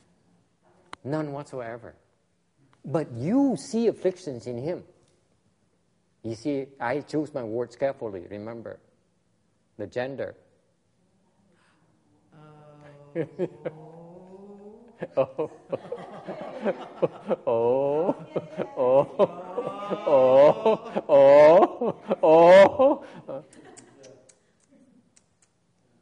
You understand that? Can you see that? You associate them with affliction. They don't have an affliction. You say, oh, you're angry. Oh, you're greedy. Người Bồ Tát không có tham, không có sân, không có si. Mà quý vị thấy cái tham sân si người ta, tại vì quý vị cái mắt quý vị nó hư rồi. Because your glasses are colored. Okay? Cái kính quý vị nó mờ. Phải đi coi mắt mà không chỉ cái đó. You don't want to go to see an optometrist. You get it? Is it clear?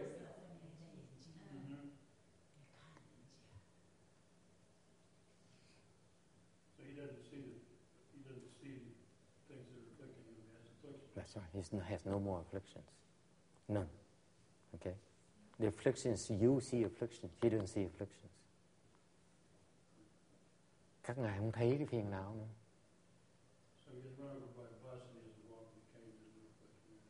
Yeah. Yeah.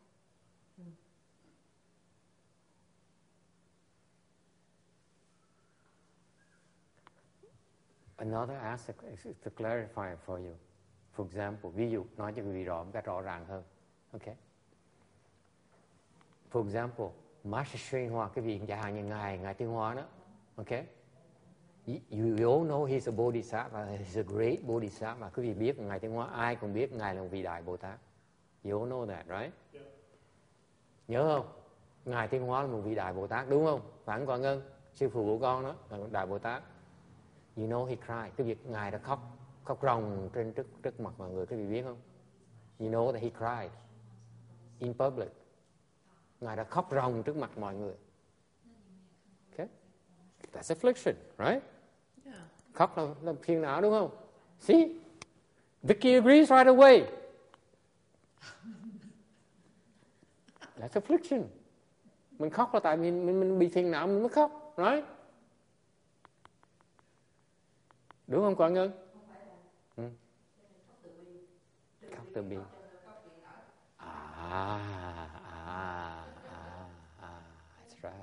That's right. Còn Ngân, cô Yến came to rescue her teacher right away. She wouldn't rescue me. Cứu thầy thì không cứu, mà cứu Ngài Tiến Hóa là nhảy cái phận ngay lập tức, không cần hỏi, con nhảy vào ngay lập tức. Bởi vậy, vô ơn bạc nghĩa, cái đồ vô ơn bạc nghĩa rõ ràng. So I said, I asked for help earlier, and she's hồi lúc đầu thầy hỏi cứu thầy, cứu thầy, cứu bồ cái. nghe mà chỉ trích Ngài Tiến Hóa một cái là nhà cái bục vào ngay. And then at first early during today's lecture I said come and help me, and then now I'm closing and trying to close, and they say I badmouth Master Hsuan Hua, and it's no. Okay, he's not afflicted. You think he's crying? No, he's not. She says she's right. It's a crying out of compassion, of kindness, compassion. It's not crying from your afflictions. Cái khóc nó là khóc của cái từ bi, rất là đúng. Chứ không phải khóc vì cái phiền não như quý vị đâu. Okay? Can you buy Miss Captain America is crying from kindness and compassion? Quý vị thấy được người ta có thể khóc vì cái từ bi không? He's crying for the woman, for that woman. Khóc cho cái bà tỳ kheo ni đó, chứ không phải khóc cho mình. Can you see that? He's crying for that nun, not for himself. Okay? We stop here today. Thank you very much. Ngừng lại ở đây.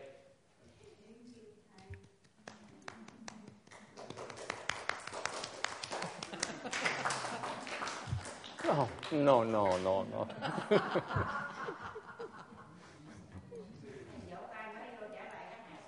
Vỗ tay quá thầy cười hít mắt. Okay, let's do the rebirth transference. So chúng ta hồi hướng công đức vãng sanh nha. Today we have some plaques here. That's chỉ có bỏ 50 phút nữa mình hồi hướng công đức cho vãng sanh, tạo phước vãng sanh cho giúp người khác. Let's take 5-7 minutes to dedicate the rebirth blessings. Okay? All right.